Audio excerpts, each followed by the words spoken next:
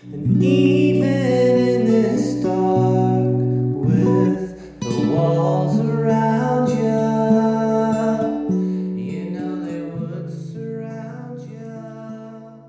Hey cuties, it's Dutch. I'm just letting you know what we're doing. We had our good friend, comedian Andy Frampton on the show this week, recorded on Friday. And we recorded for a little bit over 4 hours. So what I'm doing is I'm going to split it into 2 special episodes. You get 2 episodes this week. Elena was not with us. We joked about how she was there, but she was just making sandwiches in the back. But that's not true. She wasn't here at all. I think she was somewhere cheating on Aaron. So whatever. That's not my business. But yeah, we're splitting it up here. This is my friend right now singing, John Morgan. And you can go to junamusic.bandcamp.com and download his album. He has 3 albums up, actually. So enjoy the episode, and we'll drop another one on Thursday. Also, follow Andy Frampton on Twitter at Frandy_Ampton. Frandy_Ampton. Thank you very much.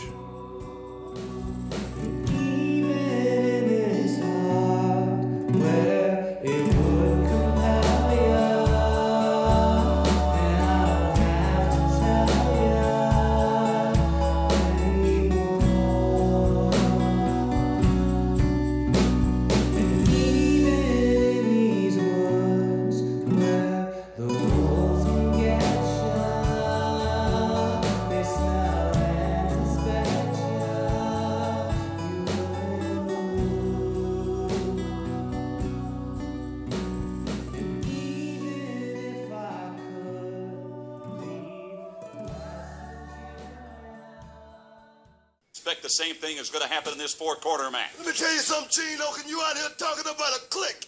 The only clique you need to know about is the Harlem Heat and Sister Sherry. See, because what you dealing with here is the brotherhood. It's non-stop from this point on in WCW. We take what we want, and after we take Lex Luger and the Giant, we want the gold sucker. Hulk Hogan, we coming for you, nigga. I should. Oh, Booker T. What a wonderful human being. You could see how he hated that he said that, too. Motherfucker. It'll be much smoother later when I edit it.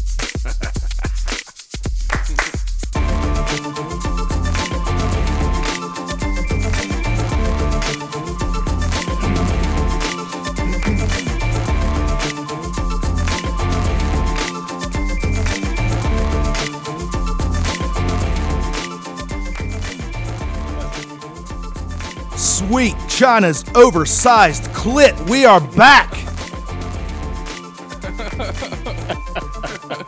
It's your dirty Uncle Dutch. Here with returning champion Aaron. Good evening, sir. Chucky Tater Sacks over there. Hello. And Elena's not here tonight. Well, she's here, but didn't have enough mics, and we have a guest, so she's back there making sandwiches and shit. She's at home. That was her call. In the kitchen. That was her call. And we have with us, instead of Elena, worldwide superstar Andy Frampton. Good evening. Hold on. I want never mind. There was something we were going to do and we forgot. The audience forgot to applaud. Oh, well, they do that a lot of times. Fucking peasants. Now, for those of you that don't know, Andy Frampton is a comedian from the Charleston, West Virginia area. That's what I've heard. He's a gadabout. I don't know what that word means, but all right. He seems like a bit of a scoundrel. Ain't no bit to it. He's known to gallivant. Yeah, I've gallivanted around in my day. Let's be honest about it. Let me give me a real intro. Let's be honest. I thought we were going to Bob and Tom it, and I'd feed you a bit. Well, that's the scene where it was going, but I've always wanted to go on Bob and Tom and just take it over, just because I want to punch Bob in the face. But edit that out in case Bob ever wants to book me. The Andy and Chick show would be a fucking ratings boom. I love Chick. I like Chick. I saw Chick, like what Chick McGee looks like the other day for the first time in my life. I'm so sorry. Didn't look anything like his voice sounds like. I was like, okay, that's you, dude. Whatever. Yeah, I met the DJs for, I think it's V100 in the morning or John Tesh. no. John Tesh is a large, statuesque fellow. Can I ask a question? You three are intelligent guys, and I've listened to this show before. Well, and let's I- not overstate feel- that. I mean, Hey, I don't- oh, I- Hey, I was, there's a lot of things that were said about me before the mics got on. So, King of the Hooligans is, not a fucking joke. Anyway, I've listened to the show before, and I enjoy it. That's why I'm here. That and you guys are my friends. Aw. That's a Full House moment. How rude. Yeah, but who gave John Tesh a radio show? And who is in charge of stopping the people who should be in charge of slaying him? Well, that goes back about 400 years. You know the song Crossroads? Went down to the crossroads and he sold his soul to the devil. Okay, yeah. John Tesh wrote that in the With his late teeth on a piano. Yes, exactly. Well, I'm not here to judge how John Tesh plays piano. I am. I mean, his teeth. That you're going to learn flexibility- really fast that I'm a judgmental son of a bitch. His tooth flexibility alone is beyond comparison. I think. I'm completely convinced one day I'm going to be part of a news team and they're going to be talking about an article and the news anchor is going to say, we now go live on the scene to Andy Frampton, who is judging people based clearly on sight. And it's just going to pan to me outside and I'm like, that guy's an asshole. She's a slut. That kid doesn't know who his dad is. This is a church group. I calls him like I sees him, lady. That was two types of slut shaming we're going to get blogged about. Yeah, Oh, God. Maybe we'll I've make been- it to the Washington Post. I've been blogged about and tweeted about in the good town of Huntington, a.k.a. Little Detroit. So, What if they blogged it and or tweeted it? there's a open mic out there. I'm not going to give a shout out to the open mic because this would be bad press for it. But there's an open mic that we do down in Huntington, and this girl, apparently before I started going there, she went and she tried to do stand-up at the open mic, and she just wasn't very good. And instead of taking creative criticism, or constructive criticism, I should have said. Sorry, thank you. That's why I'm here. That's right. Rope us all back in. She just made a Twitter page, and now she goes to every open mic and talks shit about them in her tweets and so instead of like confronting her and saying, "Hey, what's your fucking problem?" or whatever the nicer way to say that would be, we just time who was on stage to see which tweet is about which comedian now. And I felt like I had broken through the glass ceiling because I wasn't getting tweets about me. She was talking shit about all the people that shunned her. I never shunned her. And then finally I made a joke about fat people in Alabama, and the tweet was, I don't think you have to add in their fat if you're trying to call them rednecks. That's just redundant, seeing as how you're a redneck too. And I was like, success! Yes! You fucking cunt. Exactly. This is the basic question that any person would get that is a comedian. Who are your influences? A lot of them, actually. And my favorite comedian of all time is Carlin. Amen. It's just like that always comes up. Who's the best, Carlin or Richard Pryor? It's always a tie for me, but I gravitate more towards George Carlin because I like the fact that I love Richard Pryor. Richard Pryor told stories about his life, and that's a lot of what I do in my act. But I always love the fact that Carlin never told you jokes. Carlin just told you things that were true. He just said them real fucked up, so you laughed about it. But I've always liked George Carlin. I'm a huge Robin Williams fan. I can remember being 8 years old, and my teacher asked me what I wanted to be when I grew up, and I said Robin Williams in the middle of class. Like, I wanted to be Robin Williams. But a lot of guys on the lower levels, not like mega stardom. I love John Reap. I think John Reap's hilarious. Fuck yeah. John Caparulo's funny as hell. I like John Caparulo. He told one of the most racist jokes I've ever heard that I will share here in a second. All right. I like him. Can't be excited enough for this. It's going to fit in. It's going to be seamless with that clip we just heard. In this day and age, anytime somebody says the most racist, I'm like, I'll see that and raise you. But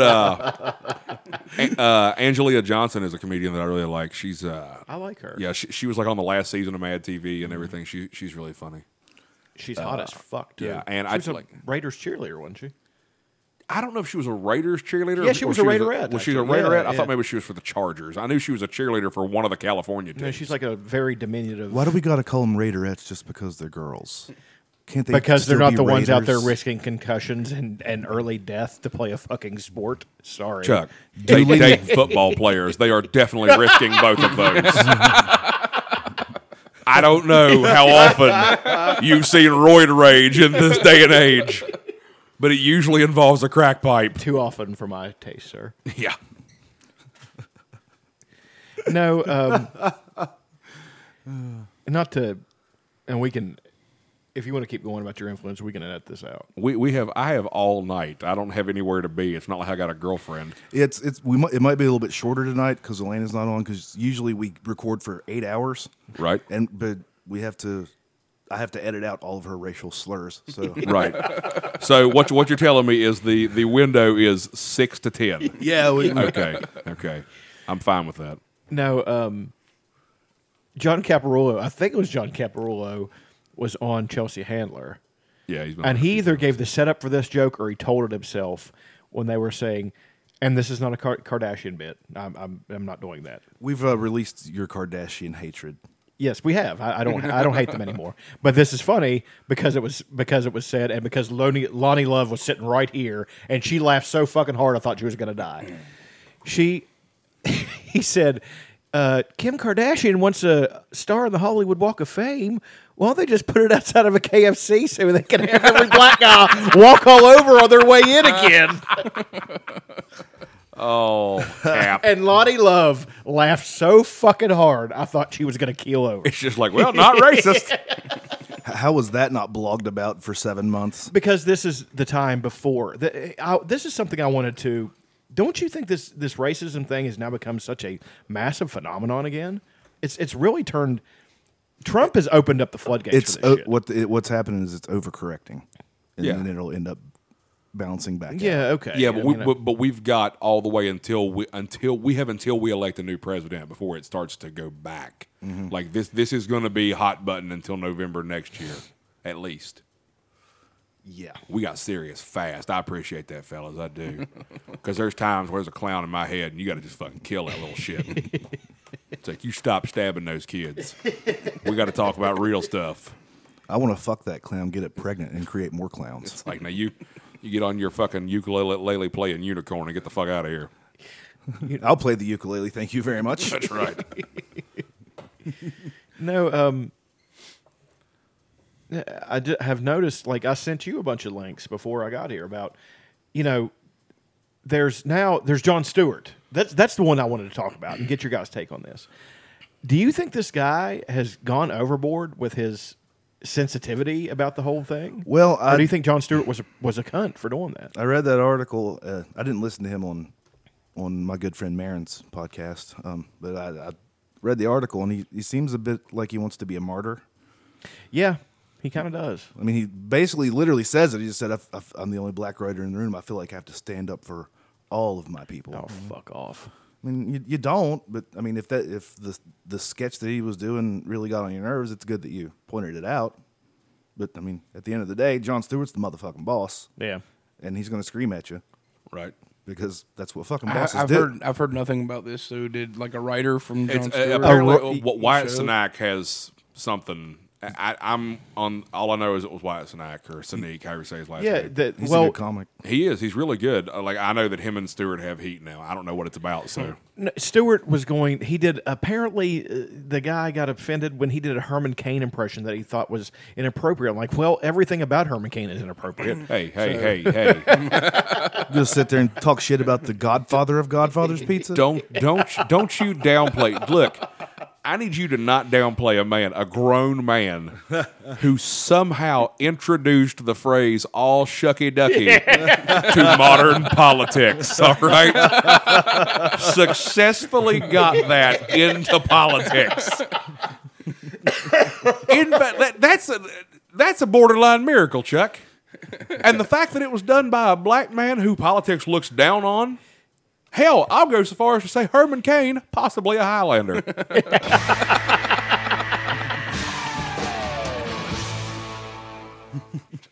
No, it was. He was the one. He was the guy's a fucking. He got on my nerves so bad. We think China has weapons of mass destruction. It's like, you do? You think they do? They've had them for as long as we have. You fucking idiot. You know. You still talking about Cain? Yes.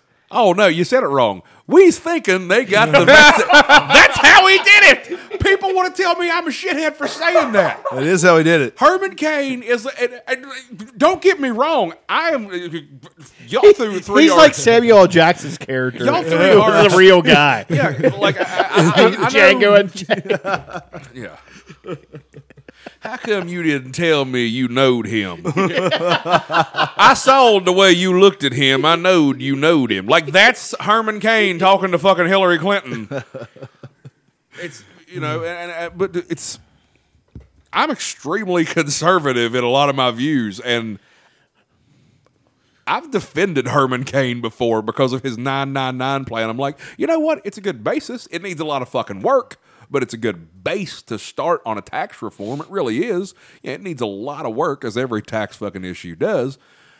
But then he comes out of nowhere with, yeah, well, we're going to find all them damn weapons of mass destruction, boss. And I'm like, what are you doing? It's making it really hard to defend you. You literally went from sounding like you went to Harvard to sounding like an extra in The Adventures of Brer Rabbit. It's like, stop it! Do you know how long I talked about you at the bus stop today? Yeah, that Uncle Remus sings. That was pretty racist. Yeah. That's exactly what he just... It's Disney was really going for it at that point. They had the Crows and Dumbo who were...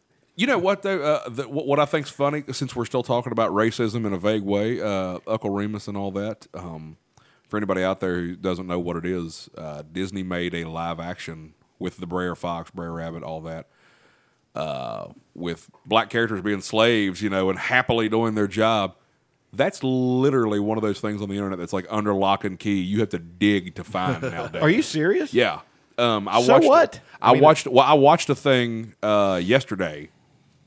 I can't remember the guy's name. It's Matthew something, and he always does those lists like top five forbidden things in movies or whatever. You know, it's like they show on The Little Mermaid with the preacher. It's like, oh, the preacher's got a boner while he's trying to marry him, or what, you know, shit like that.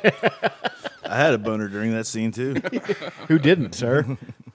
I get a boner anytime I think about the fact that a girl was willing to give up her ability to talk to be able to spread her legs for me, okay? Hey. You're the greatest woman ever.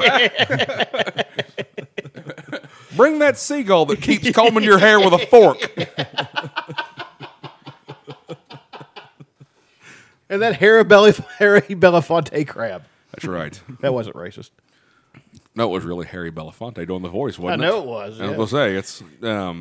But no, the Uncle Remus stuff and everything, and then there's an episode of Looney Tunes where Yosemite Sam's a Southern general, and Bugs comes up as a slave. Yeah. And then he shows back up as Abraham Lincoln, and he's like, what's this I hear about you whipping slaves? You know, and that's like how the fucking episode ends, is he takes Yosemite Sam out.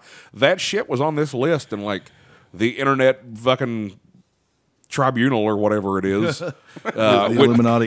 They're very shadowy. It's a very shadowy group. Yeah, the internet Illuminati, which I figure is like, you know, Kevin Smith, Seth MacFarlane, and the guy who plays Booger in Revenge of the Nerds. What is his name? Booger. He still Booger. He goes by No, his real name is Curtis Armstrong. Yes, Curtis Whatever. Armstrong. Booger Armstrong. Booger. Whatever. Look, he doesn't get to not be Booger just because he was the white guy that helped Ray Charles, okay? He did really good in that movie. by He the way. did. Nobody ever answered the existential question: What was it? who farted? Well, I love that movie. John Goodman as the coach. nerds! You just got your asses whipped by a bunch of goddamn nerds. They're selling pies with my pie in it. Shit. So yesterday on a 3.5-hour ride to Cincinnati, I'm going to change the subject real quick. On a 3.5-hour ride to Cincinnati yesterday, I enlightened 3 people who I've literally known for 20 years that Billy Bob Thornton is in Tombstone. I'm like, how did you get out of fucking high school without knowing this? Everybody fucking knows Billy Bob's Didn't know first that. major role Bullshit! is... You did. You did. You had to have known that. He plays that guy dealing Pharaoh. God damn it, Junior! What'd I tell you? Get that goddamn cigar out of my face! It's been probably I'm gonna tell you what, you double up on that ace, you son of a bitch, I'll blow you up that Bobcat's ass. Something on your mind?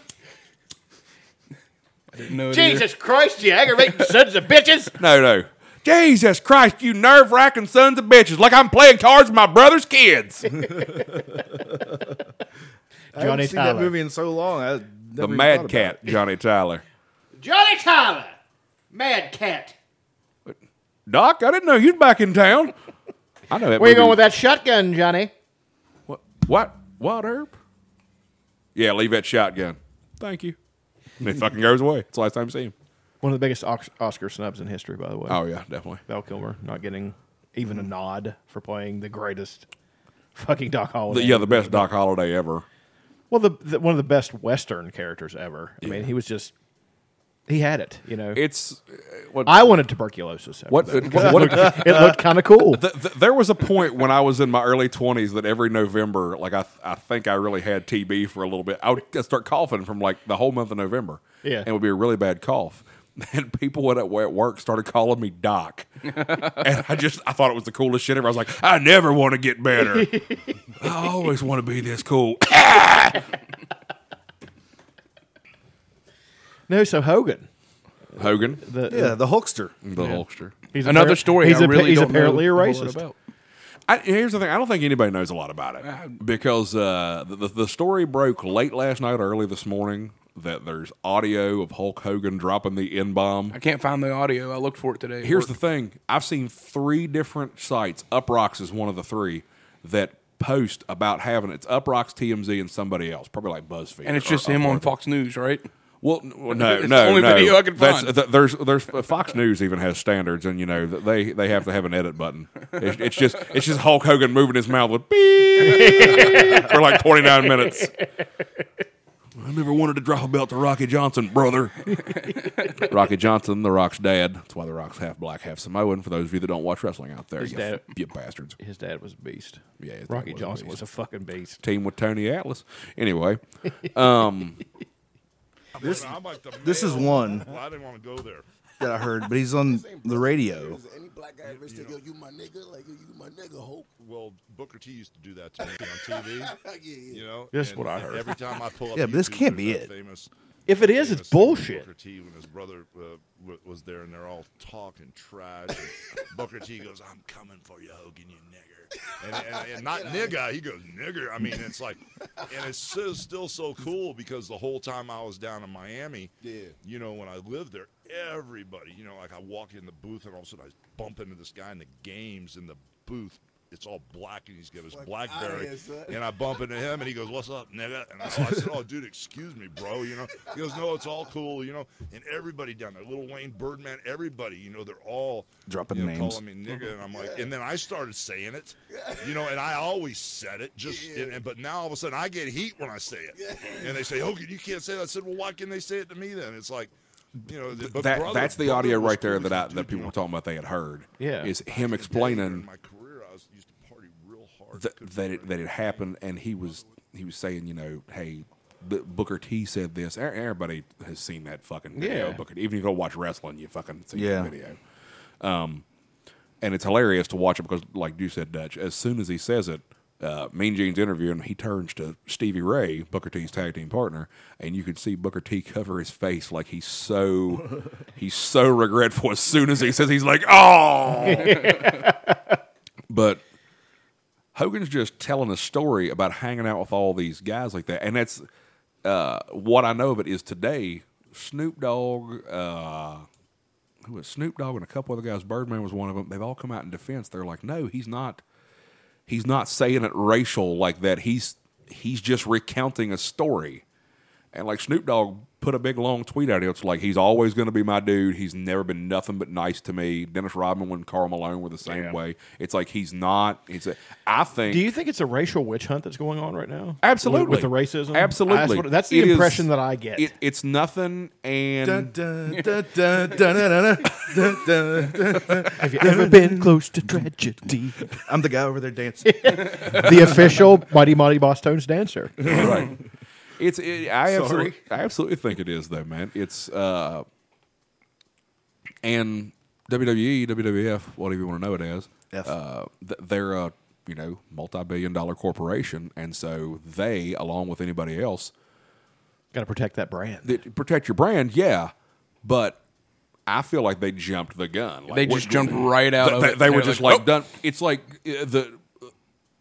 if I see one post about it on Facebook or something, it's like, okay, this might be fake. I've got to see at least 5 before I really feel the story's broke and everybody's jumping on it. Like the Kirk Cameron thing. Yeah. Everything Kirk Cameron, actually. I have to see at least 5 posts to know Kirk Cameron's still alive. Are you aware that one of the people who came forward with the Bill Cosby allegations was Kirk Cameron? Yes. I don't think so, but it was only on one website. I saw it on TV too. I saw it on. You sure you saw it on TV? You sure it wasn't nothing? Perhaps. Sure, it wasn't one of your weird fever dreams. They're known to happen. I have not yet begun to defile myself. Back to Tombstone. No, I really think, I think it's jumping the gun, man. Because it wasn't even picking up momentum. I was just seeing some posts of it and everything, and I flipped over, and he's already off everything on the network. He's out of the Hall of Fame.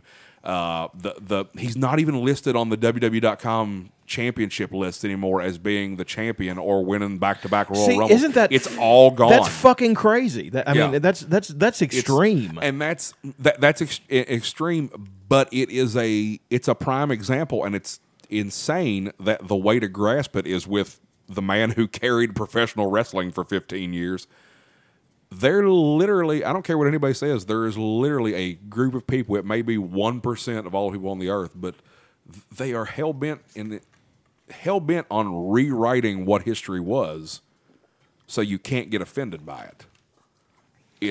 And I don't mean anything with the Confederate flag or gay rights or anything like that. There's a certain percentage of people that want anything that's been deemed bad right now to be stricken from the records. We can't talk about it. We can't acknowledge it. That's we can't do total anything. Fucking horseshit. Yeah, are you saying I'm lying or they're lying? No. I'm They're saying- saying 'cause I will fight you. Well, And then we will fight in the pillow. and they'll fort. strike that from the record. So Me and children, this man, we've almost fought once before. I'm not sure this pillow fort can contain such masculinities. here in the I'm here in the solitude of the pillow fort. I'm lactating as we speak. Hold on, is that Bailey's? yeah, that's what I lactate. It's weird. That's pretty I'm cool. only like a quarter Irish too. That's Doesn't pretty, even drink it. That's pretty cool. That's pretty cool. Mine's Sambuca Ooh, because I'm festive. probably some Brazilian in your bloodline. Then I'm guessing. Well, if by bloodline you mean butthole in prison, then yes. Mine's widow's tears. Widow's tears. Those are the sweetest. I had soup made from orphan tears one time.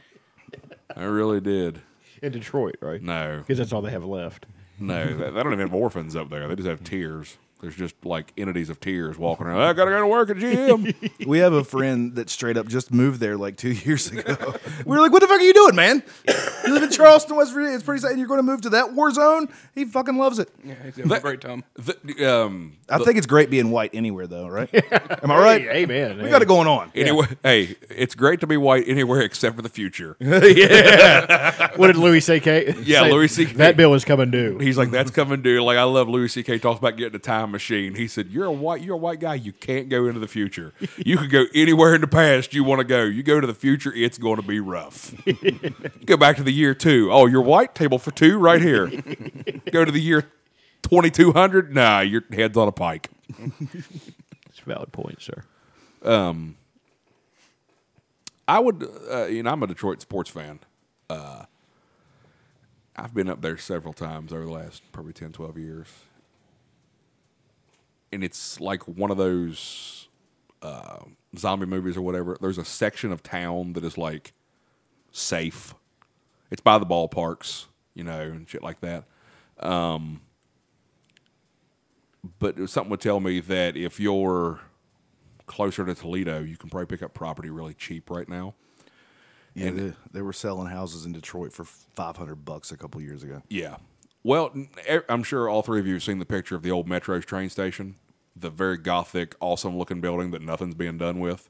The state of Michigan finally picked it up, but 4 years ago, it was on Craigslist. The city of Detroit put it on Craigslist, and they wanted $12,000 for it. It's a 19-story building. What could we scrape together? Some If I could, let me tell you something. If I could have loaned against my 401k, that would have been the start of Detroit becoming a kingdom because I'd have bought a castle. I'm the king of transit. I would literally go into meetings in other big cities with like a vagabond suit, but trying to act off. Probably like, "Hello, Andy Frampton, King of Detroit." Be like, "Oh, Your Majesty, you're fucking right." I imagine your monarchy would be you'd be somewhat like Super King from Futurama.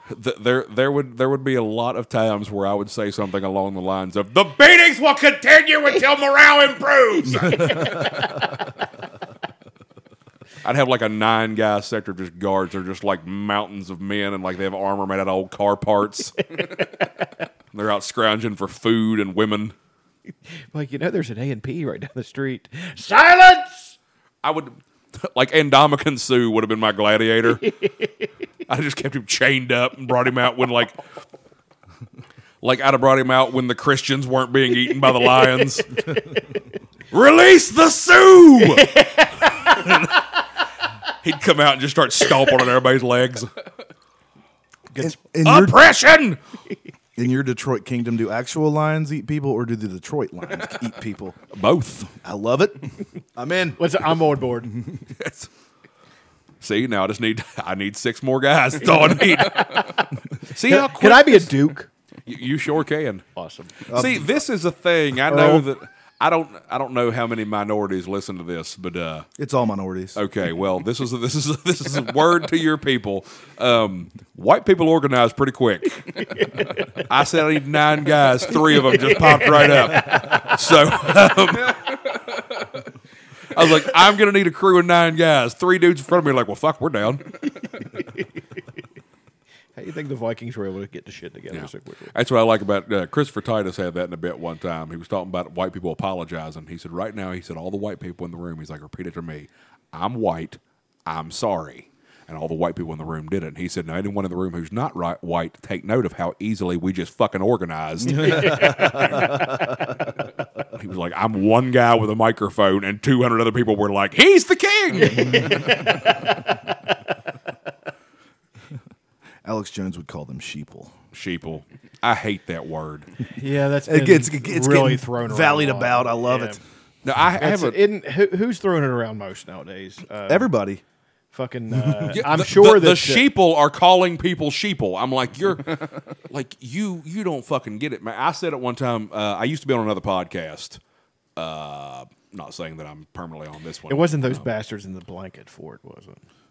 Sons of bitches. No. Motherfuckers. I didn't smell blanket on him when he came in. So. Yeah, Neither I mean, neither do those dogs. Mackie so- and Baxter did not attack him on sight. so. Right. But three of the people on the podcast would like, oh, they're the sheeple, all blah, blah, all this and everything. And finally, I'd gotten so tired of hearing that word that I said, you know what? Everybody on the fucking planet's a sheep. It's just a matter of how big your flock is. That's fair. So you're saying you're wanting to start a cult? I've been told over the last year that if anyone else would have learned to handle their bitterness with such grace, that their charm would have turned them into a cult leader. And I take that as a compliment. I feel like sometimes I'm equal part Bray Wyatt and Boyd Crowder, and I want one day for my silver tongue devil-ish charm to lead me to the land of milk and honey. I want to stand on an apocalyptic junkyard with long hair and a flowing beard, screaming, "I can show you the way." Which one's that? Me. Oh, okay. That's a good one. beautiful. That is beautiful. That's just me. That's me taking all that, twisting it into one thing I want to be when I grow up. Is it wrong that I just put? I'm so in. See, look at this. It doesn't take anything. White people just follow me. No, I think Dutch is in like personally. He's Oh, this is a relationship now. That's fine. Literally bringing the pillow blanket fort together because I'm gonna get What? I'm chill, What chill, a turn of events! chill. I'm gonna go infiltrate the blanket fort. How do we know that you haven't you haven't infiltrated us? Trust me. I told you guys he was a scoundrel. I'm gonna infiltrate the blanket fort, not unlike Scar did the Pride in the Lion King. Bring you in like the hyenas, and it's all the wildebeest we can eat. Yeah, and we saw how that turned out. I'm not going to die in a fire, all right? Tonight. Tomorrow is a whole new ball game. Yeah, we got plans tonight. Yeah. Big plans. But to answer the question, Carlin is my biggest influence. I was really hoping you were going to say Carlos Mencia, Dane Cook, Jeff Dunham, people like that. I like those guys as an example of who not to be. What? Don't know them as people. Don't give a shit about them. Jeff Dunham mainly because his act doesn't work if there's not a puppet there. It's just him saying things and waiting for a response. It's okay if I say this really racist, offensive thing through a Yeah, puppet. have you noticed that? as Like long the, as- the Muslim character, talk about. I'm sorry, but The Muslim character is nothing compared to the tiny black pimp he brings out. what? Sweet Daddy D. And Oh that's my what he God, fucking really? does. And yeah. his stereotypical portrayal of old people with Walter really offends me. It's Have you noticed that Walter kind of looks like a very aged Robert De Niro? yeah, He looked like Bill Stewart. a little bit. Heard some things. It's pretty good. It's pretty good. Pretty good. It's pretty good. You motherfucker! Anybody see when? Is that after you stabbed him with a pin? That was Pesci doing the stomp. Yeah. No, did anybody see the? Who was it? Jim Brewer who did the Joe Pesci show. Oh, yeah. Did you see when he had? It was Colin Quinn being Robert De Niro And John, no, Deborah Winger. are you talking about when? I watched Urban Cowboy the other day. sir. Are you It was talking about awesome. when De Niro and Pesci showed Yeah, up? they came on. Yeah. My friend Robert De Niro over here. He's like, I've heard I've heard Heard things. things. He was just doing that. You know what that shows? They're awesome. They get it. Well, that's they're in the same category as guys like Christopher Walken. They get The Royale. Is Oh, that by what, by the what way, you that's a understand? spot on Christopher Walken impression. Did you guys not catch that? It's really good. It's just not where the dun dun dun comes in again. Oh, no. Anyway, Those are perfectly timed, as you've noticed. I have noticed. I have noticed. Now, Walken is a prime example of Perfect execution. exactly. Excellence of Walken is a execution. perfect example of you can be revered by people and put in roles and be a great actor because he really is. yeah. but you can be confident enough in yourself to make complete fucking fun of yourself and still come out looking like, I thought of all this. This is completely Smelling like a me. rose after being in something like what was one with ping pong in it? Balls Balls of Fury. Balls of That- Fury. that was a Movie fun was fucking fucking movie. I awesome. enjoyed I that loved movie. it. I loved it. But it was terrible. You know, I mean, it's Oh, meant to be terrible. I've got to get out of here. That was fucking horrible. Okay, let's. I enjoyed it. Let's. I'm going to burp right in the microphone. Let's go ahead and light this fucking candle. I'm going to run down a list of movies that I think are god awful, and if you don't agree, then fuck you.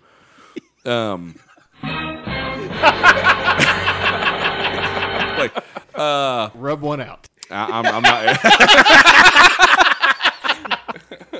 Hey, I like that one. Yeah, Rub One Out is a good one. I didn't realize Chuck was in it until the deleted scenes. But this is the end. Fucking terrible. I love that movie. I love you, man. Fucking terrible. I like that movie.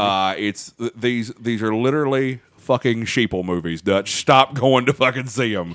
Okay. No, the first 45 minutes of This Is the End was fucking Downloaded great. them illegally. thank No, you very the much. first 45 minutes is great because But it of falls asshole apart. celebrities getting murdered.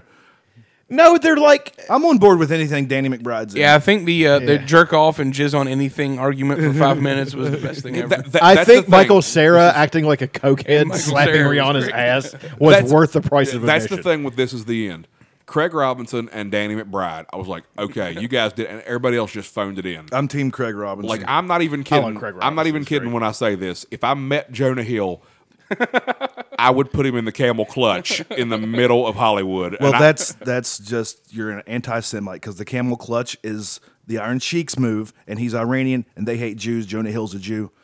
Anti-Semite. racism. Done. I'm blogging about this right Racism. It's like that on Family Guy. Terrorism. What's the what's the one? How to know if you have a gay?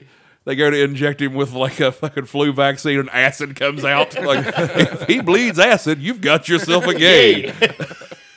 Hey, what's it? I want to make a 1930s phone call. What were the name of the towns? Lunkerville was one. What's the big ideaville? Yeah. Fooeyburg. Yeah, Fooeyburg. I loved Fooeyburg. Whites put all kind of towns on the rail. Monorail. The lid came off my pudding can. Use my penknife, my good man. What about us brain dead slobs? You'll be getting cushy jobs. Is there a chance the track could bend? Not a chance, my Hindu friend. Oh, Phil Hartman, we miss you. Yeah, we did. desperately, actually. You know, Conan O'Brien wrote that episode. Yeah, Yeah. he was like that season. He was like he wrote a bunch of them, and you know he was in Conan- on that. Dude, Conan's brilliant. Conan fucking is brilliant. like I didn't know until after I started watching Conan's late night show pretty religiously. Pretty instrumental in my childhood. Yeah. Like, Oh, yeah. I was like, wow, Saturday Night Live and The Simpsons. I never fucking knew you were doing this, dude. Are you guys Seinfeld fans?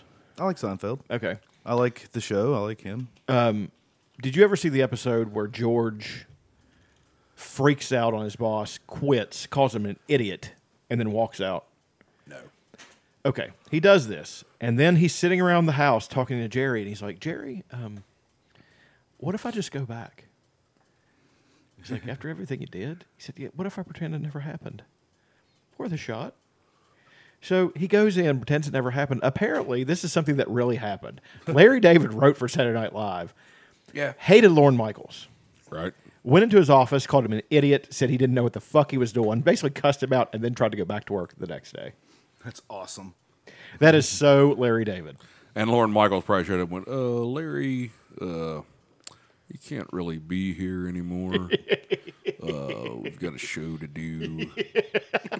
I don't know if that's a good Lorne Michaels impression. It is. But I'm hoping that Trust me, it is. It's Pretty great. good, yeah. It's great. It's a great line. Lorne Michaels is part Dr. Evil, part Lumberg. That's actually, yeah.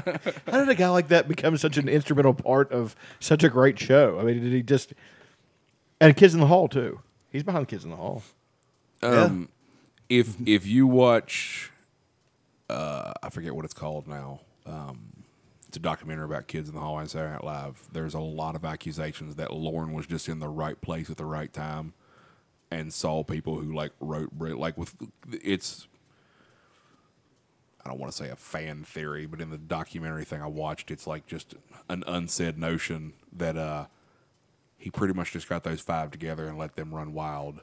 But then every time the like actual production company came to him, it was like, "Oh yeah, I'm in charge. I'm doing all this," and because they trusted him because of Saturday Night Live. And they're like, "Well, Saturday Night Live's been on the air for like."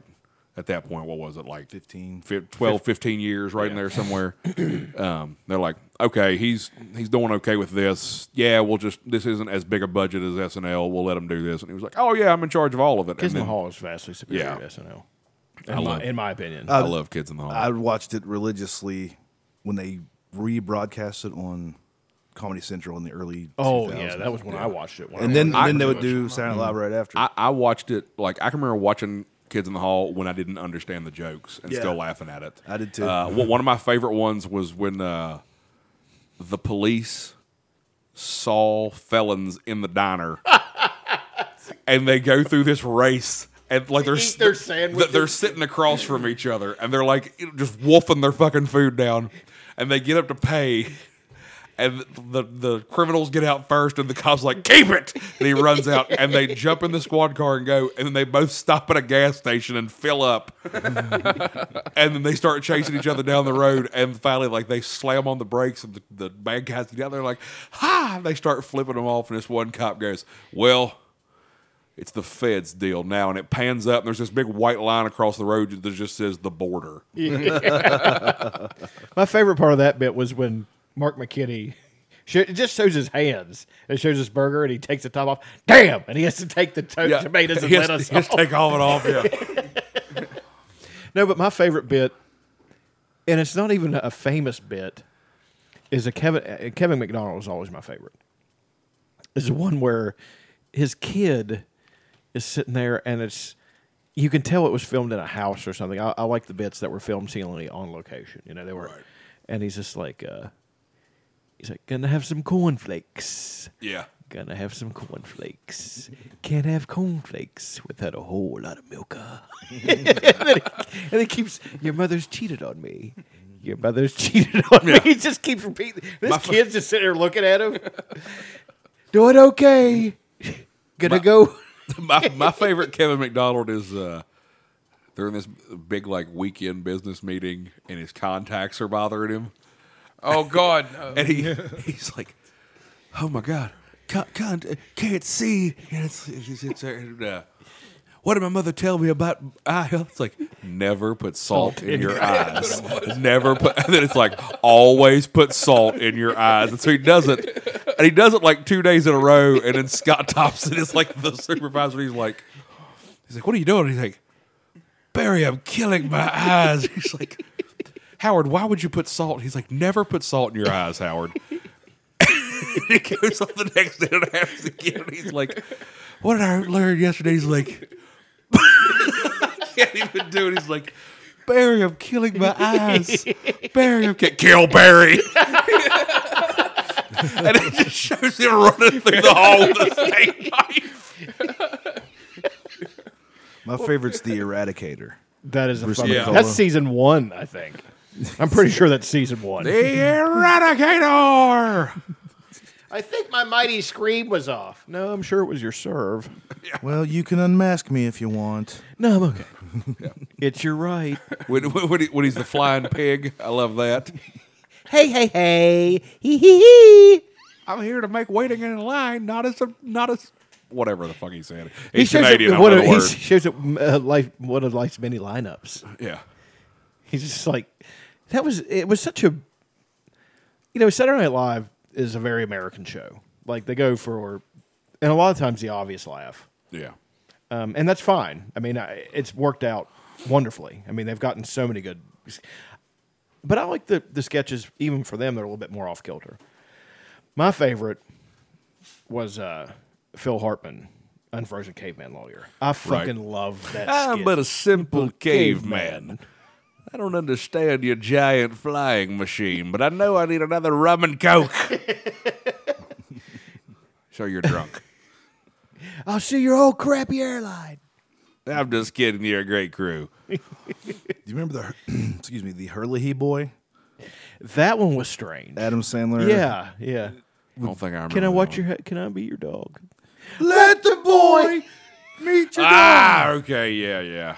I like halfway through. Farley stops and says, "Adam, I don't know what we're going through here. Before we're here, and they keep going. Yeah. Farley, that whole era of the show, like, we're going to do Saturday Night Live 2 weeks in a row now. We've discussed it. I'll talk about it every day. Yeah, me too. I It's love it. I'm okay. just saying, we can edit. Even It's what I okay. just Here in said a little out. while, I'm going to turn us to pro wrestling, so it's okay. Well, that's good too. I mean, as long as Elena's not here, she's She's still making sandwiches. yeah. Ham on mine. There's like a stack of 67 you. sandwiches over there. Okay. Should have said 69. It's a better number. No. Who the fuck eats Miracle Whip? No, mayonnaise. Who the fuck eats Miracle Whip? Okay. No, the original cast had their moments. They were great. Like you had Right. Gilda Radner and Well, the original cast was just shooting from the hip. They could do whatever the hell they wanted. Well, they didn't think they were going to last. I Yeah. mean, it's like we don't give a fuck. We got on They TV. This is They enough for thought they us, were you know? going the same rate as SCTV. Yeah. They thought they were going to get 4 seasons and just go down the shitter. Yeah. But then, dude, it went through. There were some dark periods that show went through when the casts were awful. Have the you watched sketches it were now? bad. Are they going through another one of those Yeah, now? it's- There's a few things that I like. They're coming out of it, but like that you can tell they've just come out of one to where it's like, man, y'all had fucking nothing a year ago. Yeah.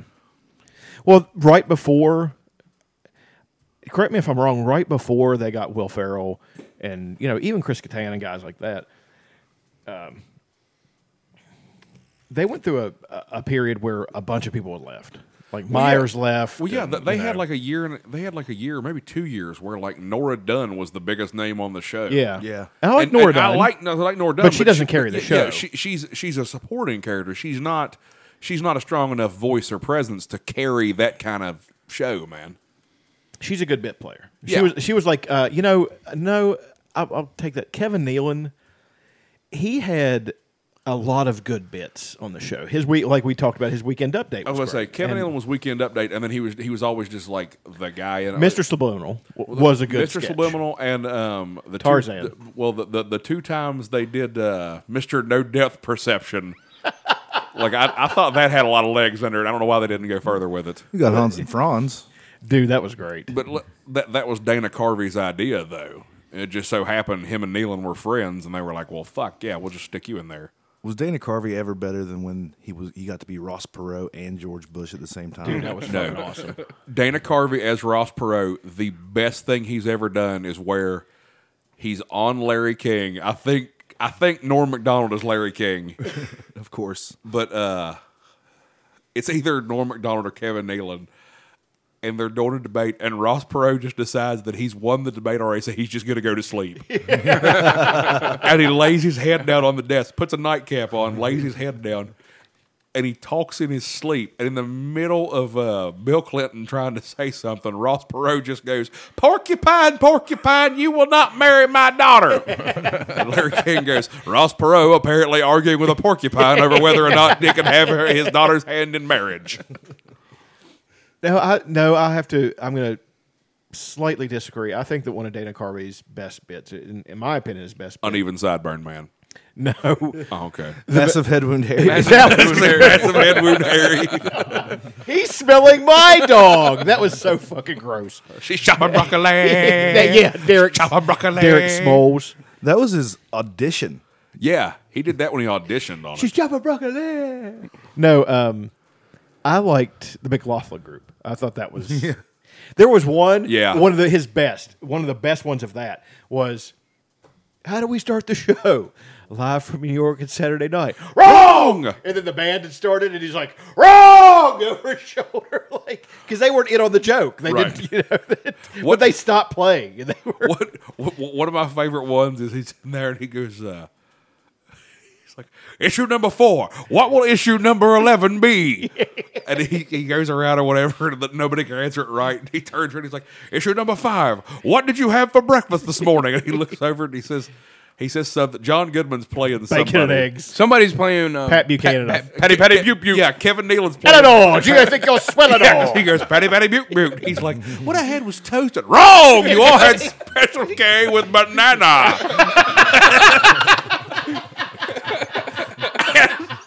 Have you ever watched the show? Yeah. It's just like this.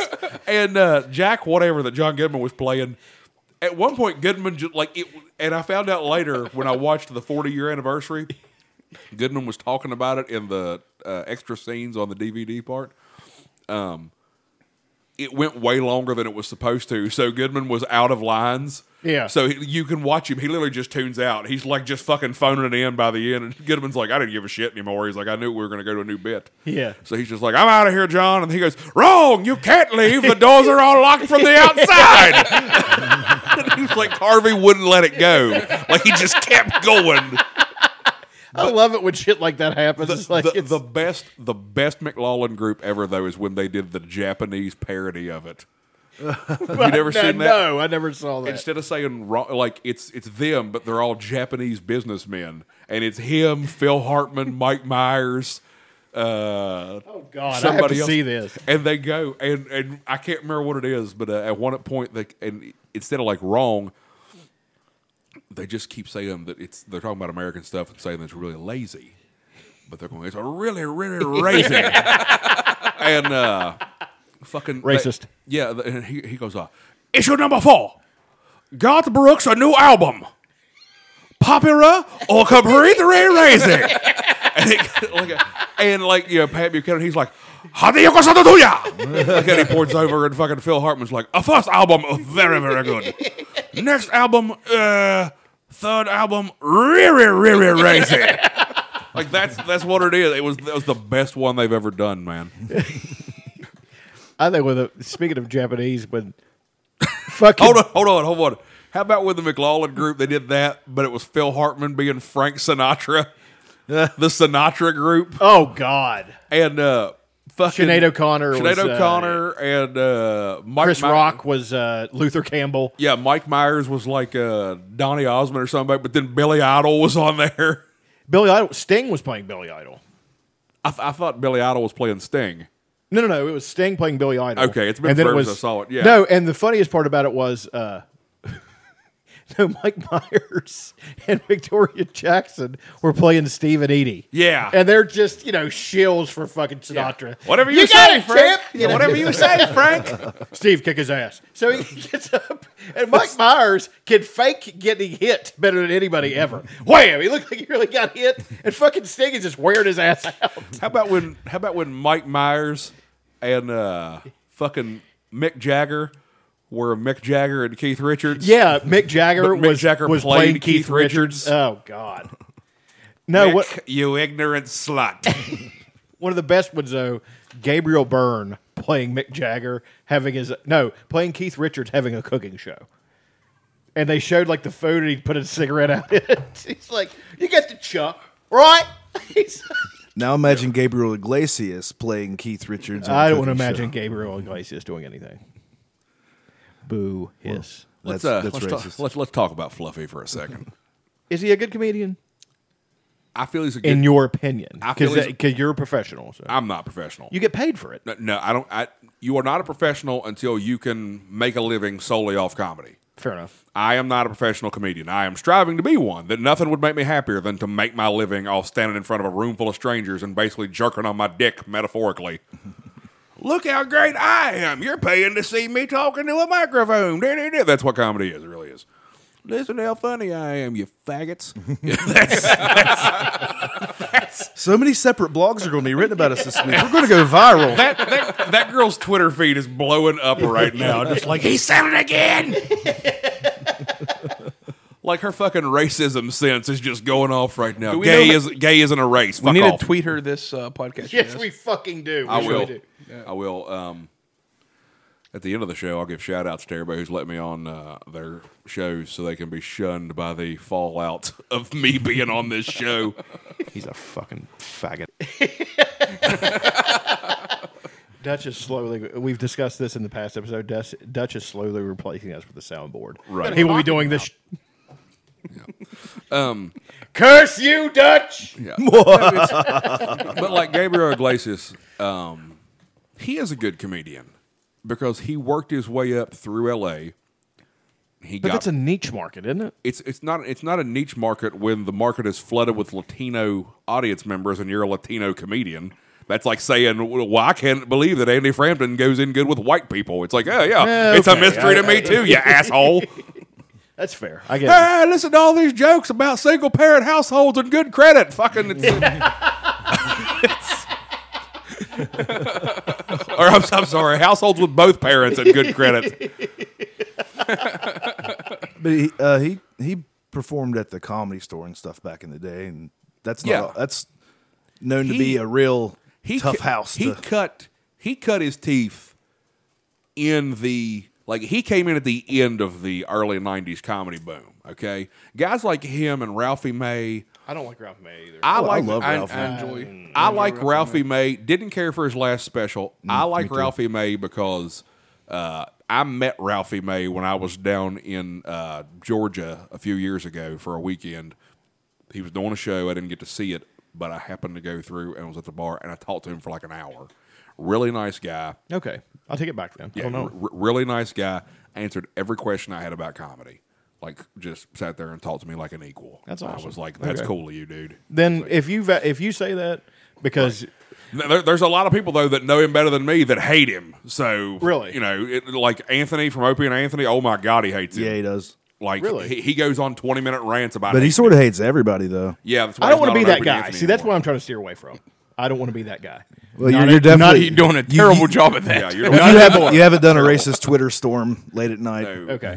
Yeah, not at all. But like Gabriel Iglesias, like I say, he cut his teeth along at the end of that, and then he stayed afloat and stayed popular when comedy delved down into cesspool's not a good word for it, but like Lowest common denominator. not even bullshit. lowest common denominator, but a lot of comics that were just fucking venom, man. Like Doug Stanhope. I love Doug Stanhope. I love Doug Stanhope, but there's never Bill Burr and Doug Stanhope now are the same genre of comedy. They insult everything you know, but they do it by talking about how they had to go through it. The flip side to that is Doug Stanhope has been Venom his whole career. Yes, he's Bill always Burr done. used to be borderline cookie cutter stuff. Bill Burr had a joke about how when he was a kid, the Brady Bunch had an episode about Greg getting his hair dyed orange. It was like, I prom's tomorrow, and I've got orange hair. He was like, and I was a ginger kid, and I was like, what the fuck's wrong with that? Yeah, I wouldn't have laughed at that. Yeah. Comics But he's come- my favorite comedian now. Comics Come Home. Cam Neely and Dennis Leary used to do it. He was Billy Burr, okay? Bill Burr is a completely different beast from what Billy Burr was in the late 90s. But But that's what I'm saying, though. Comedy went through a point to where it just became like just hate-filled people hating everything and just cussing and getting pissed drunk on stage, and chain smoking and all this, and then shit like Kings of Comedy came along. Fair enough, but that includes people who were truly brilliant, like Bill Hicks. I'm not. No. What I'm saying is Gabriel Iglesias came through, and he's never been Venom. He's always always been nice. the cheery fat Yeah, guy. okay. So that's to his credit. Yeah, okay. Okay. I see what you're saying. Gabriel Iglesias' problem is he fell in with what a lot of comics do. Nick Swartzen, Nick Kroll, Anthony Jeselnik, who I never thought was funny, for the record. I don't think Anthony Jeselnik's funny, but it's my taste. I like him a lot. I just the funniest thing I've ever heard said about Anthony Jeselnik was at one of the roasts, and Seth MacFarlane said, "You know his name from me just now saying it," and that was the funniest thing I've ever heard about him. But and no offense to him, like I say, he just doesn't appeal to me. Everybody has their taste. Yeah, you know. But Comedy Central runs out and latches on. Amy Schumer's doing it right now. She's awesome, though. She's awesome right now. Think about how awesome we thought Dave Chappelle was. He is awesome. But then Comedy Central gave him a show and pushed him and pushed him and pushed him, and then it just became a watered-down version of what he was. it's And that's why I walked away. And right. He walked away, and now we don't. I've have, never really looked at it that way. And now we don't have Dave Chappelle anymore. Well, he Like- does. He'll go to the Comedy Store and block out 3 hours and do 3 hours of Yeah, stand up. but that's like- he's not recording any of it. It's not making it. Right. Have you ever seen the episode of Chappelle's Show where they talk about what if like where he married Oprah or whatever, and he comes in the office like he quits, Yeah. and he looks at the poster and he says, "Still Dave, still dangerous." He's like, "I didn't authorize this." He's like, "Who did this?" And he threw it like that was a real jab at Comedy Central. He's like, I never wanted you to present me as like, oh, he's dangerous because he's a black guy. He's like, why are you trying to scare your white audience into watching me? Well, But that's what they do with the hot comic. Yeah, they always. Nick Swartzen, Nick Kroll, Anthony Jeselnik. Nick Kroll is a dude. I never thought I'd like him, and then I sat down and watched his show. It's fucking funny. Well, I think he walked away from his show at the right time. oh, did he? He quit? Oh no, yeah. His Yeah, last he- season was his last season. Yeah. Oh, okay. He's decided just to do 3. But the Jeselnik Offensive got 1 season.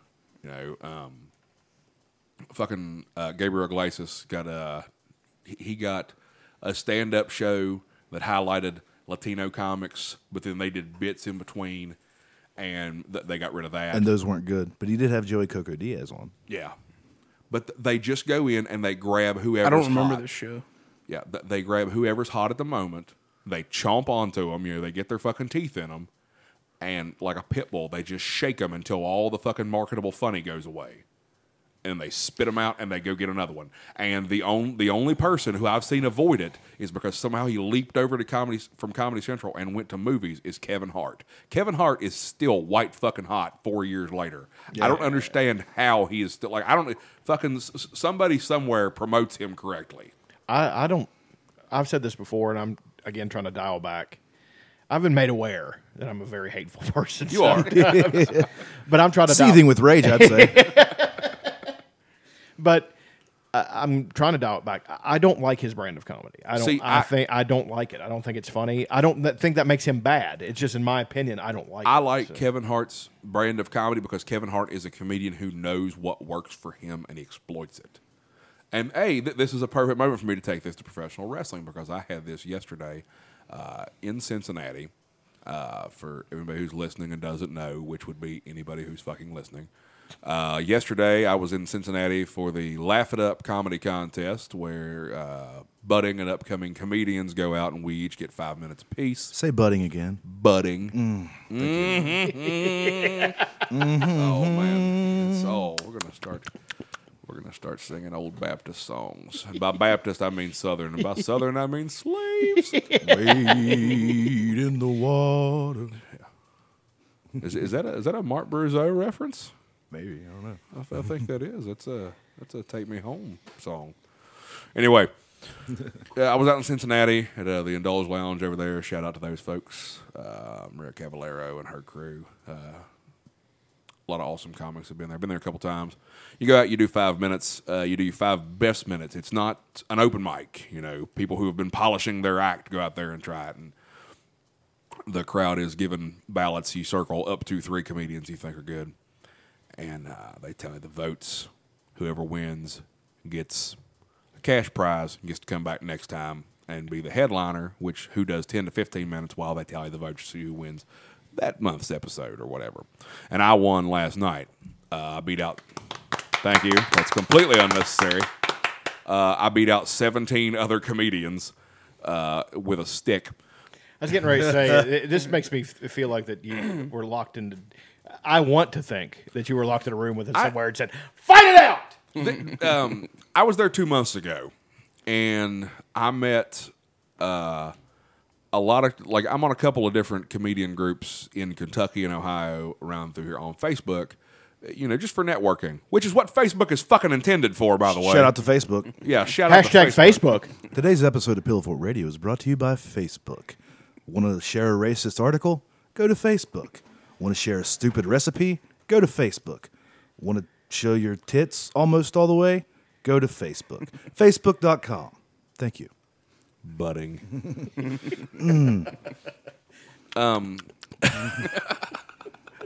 But now I met.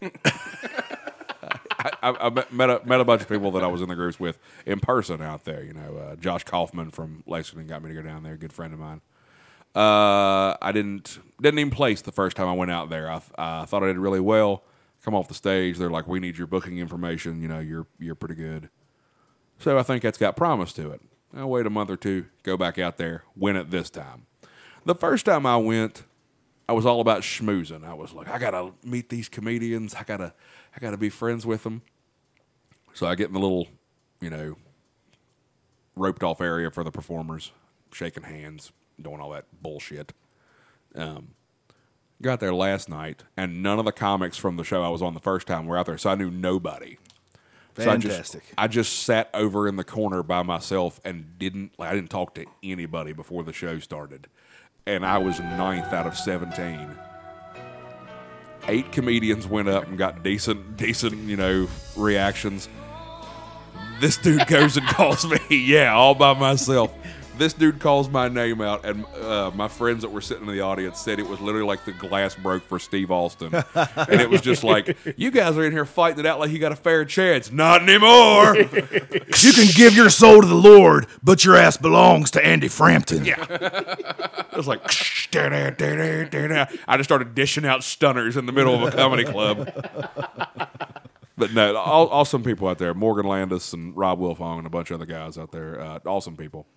But after the show was over and I won and got my fucking money, because that's why I'm in comedy, if you don't know that. Money. Bitch better have my money. That's right. It's not because he likes fucking traveling. Hell no.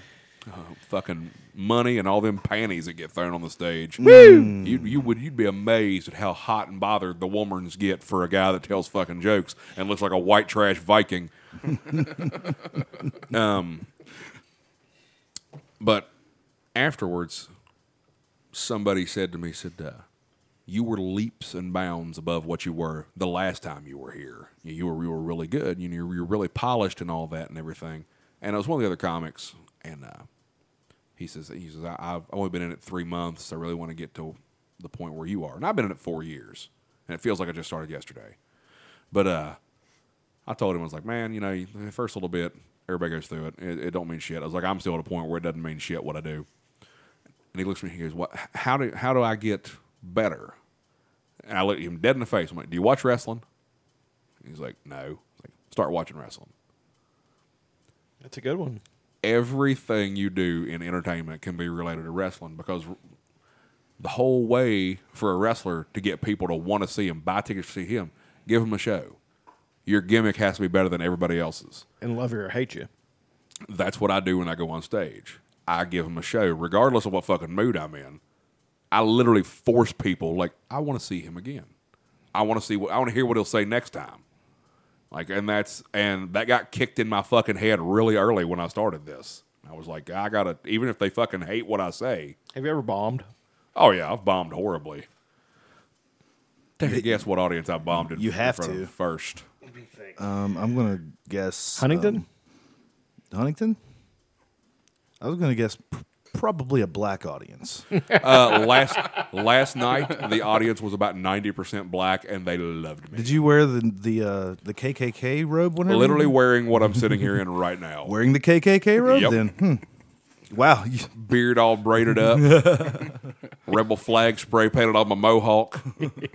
Rat tail with a swastika braid in the back of it. A set of truck nuts hanging off your actual nuts. Yep. Go in there with my booty hunter hat on. Talking about, I got to get out of here. Got to get to church fast. God is gooder than hell.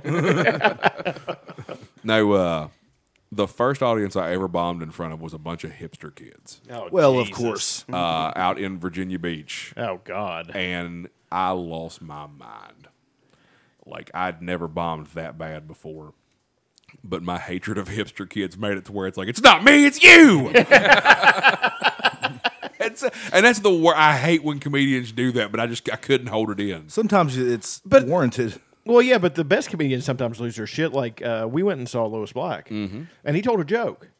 And he got kind of mad when people laughed. He's like, fuck you, that's a good fucking joke. He goes, that's a good joke. It deserves more of a reaction than you gave it. Here in Shangri-La, here in fucking Charleston, West Virginia. He was You know what I loved about going to see Brody him? Stevens has made an entire genre of that right there.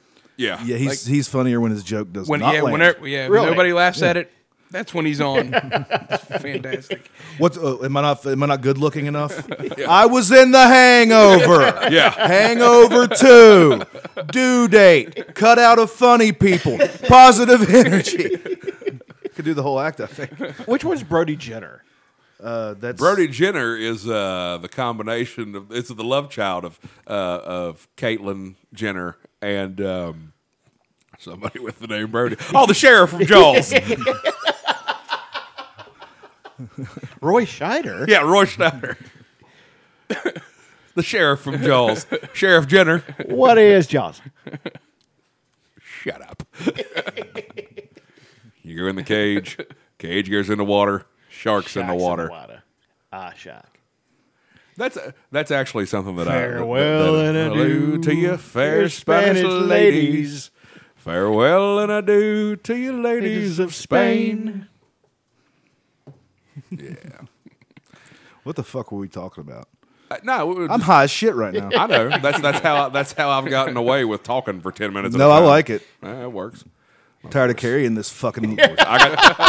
Hey, give it to me. Fuck you! Give it to me, big guy. I got some big fucking shoulders. I carry a lot of things. I got a quiet ginger and angry Irishman at me all the time. Not to mention Elena. I'm here to giggle. I'm here to giggle and not contribute. I've listened. You know, I go back and listen to our shows piecemeal. I don't listen to them all at once, just because I'm in between, like going to work or whatever. Busy man. Charles Keenan, man about town. No time for your podcast. Yes, old. Anyway, I'm on the fucking thing and don't even listen to it. I listen to Keep it. your chin up, Charles K. Keenan. I listen to it when I masturbate. Chaz Keenan, major Hollywood player. Are you saying you masturbate to it, or Yeah. it's just playing in the background? Well, I and watch you're jerking off to porn watch it? and then I listen to it while I masturbate. So it's like it's a total immersion. Yeah. Nice. Have to try that. Wu-Tang Clan ain't nothing to fuck with. I would definitely agree with that. But I've listened. Aaron is the funniest guy on the show, Right. Yeah, thank you. and he doesn't. And it's. I think some of us go for laughs. Aaron hangs back. Aaron's the sniper. Yeah, Aaron he's watches waiting to the sneak that one situation. in. Yeah. and he really gets a good one. Haven't had one yet in here in this one. I haven't really shot one in. You're just biding your time. I don't know if you're really familiar later with on it's Andy gonna be a- Frampton, but he yells over everybody. Later on, Aaron's going to release a Bukkake of funnies. Yeah. No, I've really Bukkake enjoyed for this so Christ. far. I've been sitting over here just listening, and Yeah. This has been a good one. The dynamic has changed. You've it eaten, has. It's going. You've eaten 27 of Elena's sandwiches, I've seen. 40 more. I've taught her well, sir. Let's go already! She'll just keep stacking them and stacking them. She knows how to work that kitchen, sir. I like that she lightly grills the bread before she makes the sandwich. I love gotta- that. I love the gabagool. You got a good broad over there. It's not the butter. It's I've not been watching butter. too She much spreads on it. Sopranos. It's oil. She spreads oil on it and shit. It's good shit. It's okay. You eat too much of that and you get a little, heft in the gabagaboosh. Johnny Blue Jeans eats it. I all don't the have time, an and he Italian doesn't- accent. There's no way to get past this. Oh! Oh! No Italian accent. What about the baba ganoush? Yeah. Don't have it. The No, I literally did that to my boss the other day. I was polishing my Italian. Well, yeah, but after I was done, I was polishing my Italian offended thing. Where they Right. and he looked down. I was really scared of the shit out of him because he wasn't in on it. Everybody else around was in on it. He thought he was on fire or something. So I look down and go, "Oh!" And he's like, looks at his shirt. He's like, "What?" I'm like, "Oh, I'm sorry. That's what Italians do when they get pissed off." and you're Italian, so Yeah. I'm anti-Italian. Oh, man. Anti-Italian, anti-Irish, whatever. Punch you right in the fucking kidney. Scott. I'm a little of both. So my beard's got 9 colors in it. No, Andy's the only guy I know who doesn't. When he drank a lot last week, he What to say? I'm curious to see where the rest of that sentence comes from. When he drank a lot in the Navy. In the Navy. no, he was the only person who didn't drink on St. Patrick's Day. Yeah, I don't. Sad. A little bit late on that, huh? Rim shot. A rim job. Nice. Thanks, Clarence. Yeah. We were Yeah. talking about you bombing. Yeah, I bombed in front of hipster kids. I bombed in front of a room full of Latino people. That was I not even being stereotypical about it. I think it was a language barrier. I Or even feel, a concepts barrier, probably. yeah, that's what I mean. I feel like they didn't understand some of the slang I was using. That's from around here, you know. Yeah. And 'cause I was down in fucking Charlotte, and they're just like staring at me. I'm like, I guess I'll just buy your oranges. At least one of us can make some money tonight. I've bombed before. I'm a shitty musician. I've played in front of 3 people, Right? and 2 of them worked there, Yeah. and he was the other one. And like midway through my set, and after I take a break, they're like, you can just go home. And they gave me my money and sent me on my merry fucking way. There's Didn't you feel dirty after I that? felt fucking awesome. I was in gent for fuck's sake. Oh God. He started changing lyrics to his songs 'Cause to nobody cared. Very offensive shit. I'm pretty sure he said pussy like 8 times, and nobody even turned their heads. They were just over wiping the bar down. Like, here's that pussy song again. Wearing a hole in the bar. The bar I work at now, I'm not going to give it a shout out because my boss is like, don't fucking talk about working at the bar. They'll try and tax me. You know, it's might want to edit that explanation out in case he hears the podcast. Everybody knows you work at the Boulevard Tavern. That's right. The Bully Tav. The Bully Tav. But we had a band in there one time that was playing, and they were from Morgantown, and they had a show on a Saturday night, and the Friday night before, they had done a show in Philadelphia with a band that was from Charlotte, and they had talked this band into, instead of going down just through Virginia, they had talked this band into coming down to Charleston and being their opening act. Both these bands, 7 guys between 2 bands, played for me, the owner, and the bartender. The bartender walked outside to smoke a cigarette. I walked out with her. The owner comes out and goes, just want you to know right now that since I came out here to smoke a cigarette, they are literally playing to nobody. Were they any good? They were great. Isn't that Respect fucking the shit out of that. shame? Isn't that fucking They, shame? they though? were great. I bought their CD. They gave me a shirt because I bought their CD because apparently plastic costs more than textiles. But This economy. yeah, I know. In this economy? In this economy? You can't stream a T-shirt, Charles. I mean, you can. But you'll see my moobs. Fucking. I felt so bad for those dudes. Though I was like, shit. But then I started doing stand up more, and I've been in places. I did a show down in fucking Alderson. Oh, Jesus. And I've done 2 shows in Alderson, actually. One wasn't that bad. I did one with Sam Canterbury and Marcus Oglesby, 2 very funny comedians. Marcus is way funnier than I am, in my opinion. Does he have a Twitter? Shout out his Twitter. He does. Don't know what it is. Good deal. I follow him on Twitter. You can follow me on Twitter at Frandy Ampton, which is Andy Frampton with the F and R from Frampton put in front of my name. Get the fuck out. Yeah. That's really what it is. That's really what the That's fuck it awesome. is. Well, I say that because my accent makes it hard to understand what the fuck I said sometimes. I've thought about having a more distinguished speaking voice, but it seems when I don't cut the G's off of my words, my jokes miss their mark.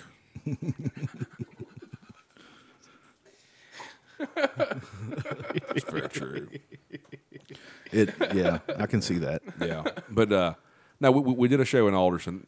It did pretty good. You know, not a lot of people, but they had a good time, and that's the point. You have a good time, you're willing to come back again and see them. So that's the point. Plant the seed.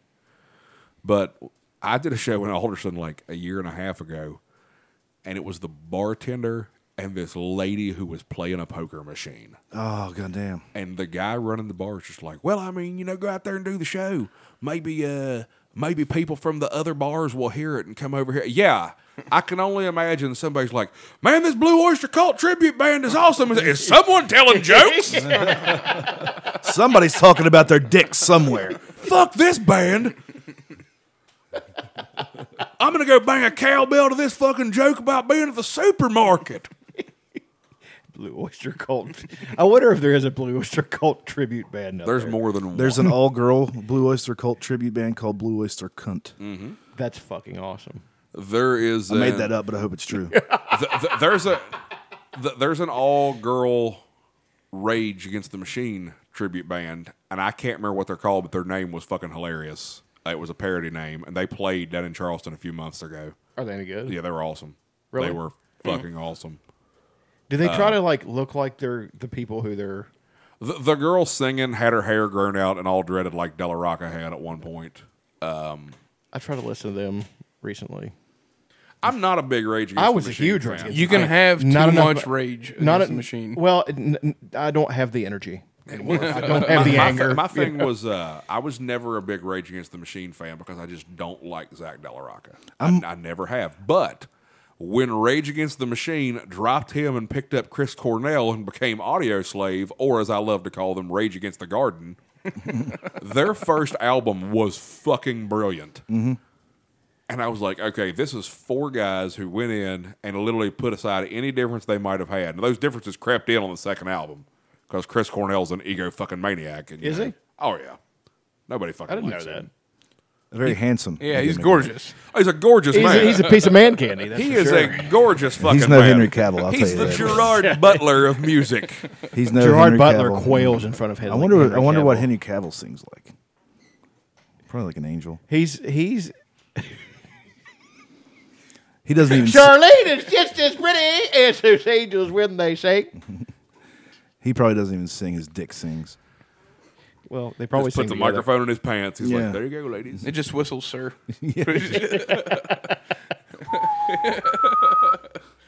Let's face it, Henry Cavill's singing career could be him silent on stage, standing there, and he would still sell 40 trillion albums. I'm into it. You already knew that. It'd just be silence. Can you imagine him standing there? That's what he's doing right now. He's scratching his nose. I bet he has a bewildered look on his face.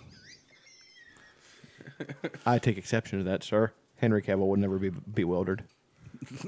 There's no Smoldering in confusion. There's might be. no set of circumstances that could bewilder that godlike man. I don't even know who he is, and I mean on this joke. He's the man who plays Superman, sir. The new Superman? Yeah. In Batman versus Superman, or Well, Man of Steel. Man of Man of Steel, Steel Batman and versus Batman Superman. versus Superman. okay. Not Brandon Routh, I know it wasn't Brandon Routh. who's awesome, by the way. Great Superman. John Hogg. Couldn't get into that Superman because I loved Kevin Spacey as Lex Luthor. Couldn't get into it because Kumar was a bad guy. I was like, nah. Well, he didn't have a line in the whole thing. He just that's awesome. he did all the shit for Lex Luthor. It wasn't even that. There's just a point where like Superman gets up and the bad guys like line up at different distances away, but in like a line. And there's a point where Kumar's just like all fucking like menacing, and I'm like, no, I'm not. You.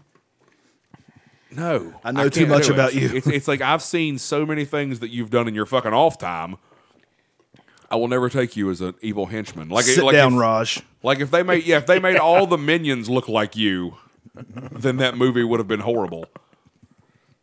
I saw Minions the other day. Pretty Was it good? Yeah, it's pretty good. Despicable Me was good. I didn't see the second one. That's Oh, we were talking earlier at the old gas station there in Eloy. It's fancy. What are you? The Wesley Arms. Get into the hot tub. Look, here, you need to shut the fuck up. Because as I came up here to this beautiful mountain of pillows that housed three, chiseled-bodied men, I'm aware there is a town up here in this fucking cesspool of poverty that you fuckers have to drive through Hey! Oh! that is called Charlton Heights. We're in Charlton Heights. I'm aware. I was trying to leave some It's mystery. Charlton, sir. I was trying to leave some fucking mystery to where the goddamn pillow fort was. Sorry. No, we advertise where it is because we want all comers. Oh, well. Yeah, that's what you need. More people in this town. You chiseled a town out of the side of a fucking mountain, and you're trying to say you're higher class than me. Think about that one. I didn't say it, sir. Pot meet kettle. There's literally there used to be an ordinance for Charlton Heights up here on the hill where I live. Right. Black people weren't allowed to live up here. Is that right? Is that a fact? Yeah. I'm from Chesapeake, and I didn't know this until a couple of years ago. I knew I was from Chesapeake. The fact that 26 years old, I'm sitting at the bus stop. I don't know where I live. Help me, Officer Dan. You got to get home again. All right, we'll start in fucking Nitro, and we'll just drive till you see your street. This is becoming a pattern. Yeah. We've been doing this for 11 years. No, the lower, like, not so much now, but when I was growing up in Chesapeake was, like, really divided. Like, the upper class white people that ran the town lived up in the upper third of the town. The middle part was all the blue collar white people, and the lower end was where all the black people lived.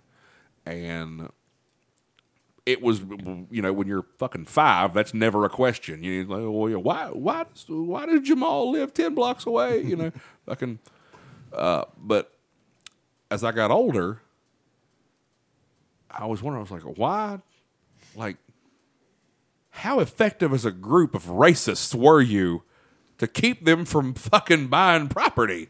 It's like some black family had to come through here with money one time, and y'all just raised up and was like, nope, not here. Well, then after slavery and shit, there were laws passed in a lot of places that said right. But I was born in 1982, so sometimes those laws didn't come off the books. Well, here's what I'm getting at though. I found out I don't know, it was probably about 21 or 22 when the interstate went through. Okay, the interstate in Chesapeake, the lower end of town. There used to be a bunch of, like, borderline shanty shacks up there, and that's where a bunch of black people lived. And when the interstate came through, they bought all that property. And they gave these families and, you know, everything, they gave them a bunch of fucking money for the time because the interstate was going to revolutionize the area, you know, economy, business, everything. It was going to be great. So they paid out the ass for property. They gave it to them. And so instead of moving somewhere else, these black families just moved down to the lower end of town, bought these houses that were already vacant. They bought them, started that. Well, then these uppity fucking white people went, well, I'm not going to live down here. I'm going to move into the middle of town. And that's why the middle of my town looks like a double-stuffed fucking Oreo. Like, up where the school is and the fucking six-figure making motherfuckers live, there's one person every 1,000 fucking yards. Lower end, there's one person every probably 800 yards. In the middle of town, near the fire department and everything, there's literally houses leaning on each other because they were just like, I got to get away from the black people. It's like, fucking, they tie their shoes the same. Well, they got Velcro on their Jordans, but still. Hey! They do, because I never bought the Jordans because I didn't like Velcro shoes. That's not racist. That's just a choice. I fucking hated Velcro shoes. It's a choice of aesthetics. You take your Velcro shoes off. You're fucking 8 years old. You take your Velcro shoes off. You don't put the Velcro thing back over. You get your shoes the next day. There's fucking carpet fuzzies and like your mom's stray hair like in the fucking thing. Yeah. So I learned to tie my shoes and put those little Elmo biter things on the knot. Fuck y'all. He's I'm wearing them now. No, I'm an adult now. I tie my shoes one time, they never come untied. Amen. Every pair of sneakers I have is like a goddamn pair of loafers. Just slip them on at the door, kick them off like Mr. Rogers on a crack binge. Time to learn, children. What's that, trolley? You want me to do a line off your ass? Ding, ding, ding, ding.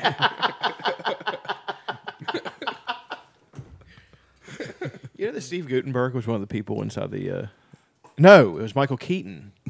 Was on Mr. Rogers. Was on Mr. Rogers. I was hoping it was Steve Guttenberg. We don't talk about him I enough. really was hoping after I said this, I was like, please don't be wrong. Yes, I am. Michael Keaton and Dave Letterman were on Summertime Smile Factory. something like that, where they were standing in line doing a musical number and they were in leotards. Dave Letterman and Michael Keaton both. It's fucking hilarious. They brought it up when Letterman was retiring a few months ago. Nice. Yeah. It was like, oh, look at all the things you did. He was on Mork and Mindy, too, at one point. Letterman was? Yeah, and he was like, that was the day I figured out I wasn't a good actor. I was like, well, that shouldn't have been hard.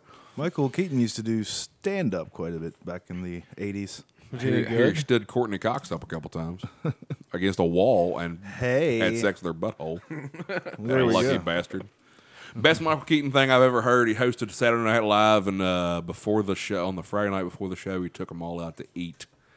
And they're all at a big table, and they're arguing over who's going to get the bill because the host was never supposed to pay. Mm-hmm. And Keaton grabs the bill, and they're trying to get it away from him. He's like, no, it's fine. No, finally. And they said, I think it might have been Phil Hartman reached for it, and he jerked the bill away, and he goes, Michael, we have to pay. And he goes, no, you don't. He goes, why? And he goes, I'm Batman. They said everybody just settled down and let him pay the goddamn bill. And he grapple hooked out of the building. He was like, gone. Where does he fit in the canon? Let's rank the Batman. Do we include Adam West or just movie Batman? Of course we include Adam West. Okay, we're including Adam West. Do we include animated voices? Yes. Okay. Because Bruce Timm is Okay. the guy. Who's first? Michael Keaton. Number one? Michael Keaton is my number one Batman. Michael Keaton, then Adam West, then dude who did his voice in the animated series. Keep going. Oh, we got to do the shitty ones? Okay. Clooney over Kilmer, but Bale over both of them. Clooney is my favorite just because in the very opening scene, he crashes through Freeze's ceiling there. He goes, hi, Freeze. I'm Batman. I just wanted to fucking kill myself. Because he knew how do you bad it was guys- going to fucking Yeah. be. And Clooney, you know what I like about Clooney? In typical Clooney Silver Fox fashion, took complete possession of it and said, I fucked up. I was bad. Well, Movie yeah, was yeah. terrible. But do you know why Clooney and Kilmer were able to be Batman? Because Joel Schumacher took it over. Do you know why that happened? Do you know why Tim Burton walked away? No, I don't. Because McDonald's stuck their advertising Yeah. dick in and said, hey, your movies are really fucking dark. And it's really hard for us to market these toys. Are you fucking kidding me? No, I'm not. McDonald's said, we literally have Batman Returns toys still in the fucking warehouse that we couldn't get rid of in our kids' meals. We need you to lighten up. And the studio went, yeah, Tim, they're right. You need to, like, he'd already written Batman 3, and he was like, this is the base idea I want to do. And they were like, that's fucking insane. Have you ever seen the idea? Has it ever been released? I don't think the idea ever got released. I think he had like written just a rough draft on maybe like a fucking like a illegal tablet, maybe. Right. Like I would like for this, and this and happen. You know, it's like maybe 3 or 4 sheets. Never seen the actual write up of it, but he was like, if you don't want to do what I want to do, he's like, I'm open to criticism. He's like, but I'm not going to make it happy go lucky just to appease McDonald's.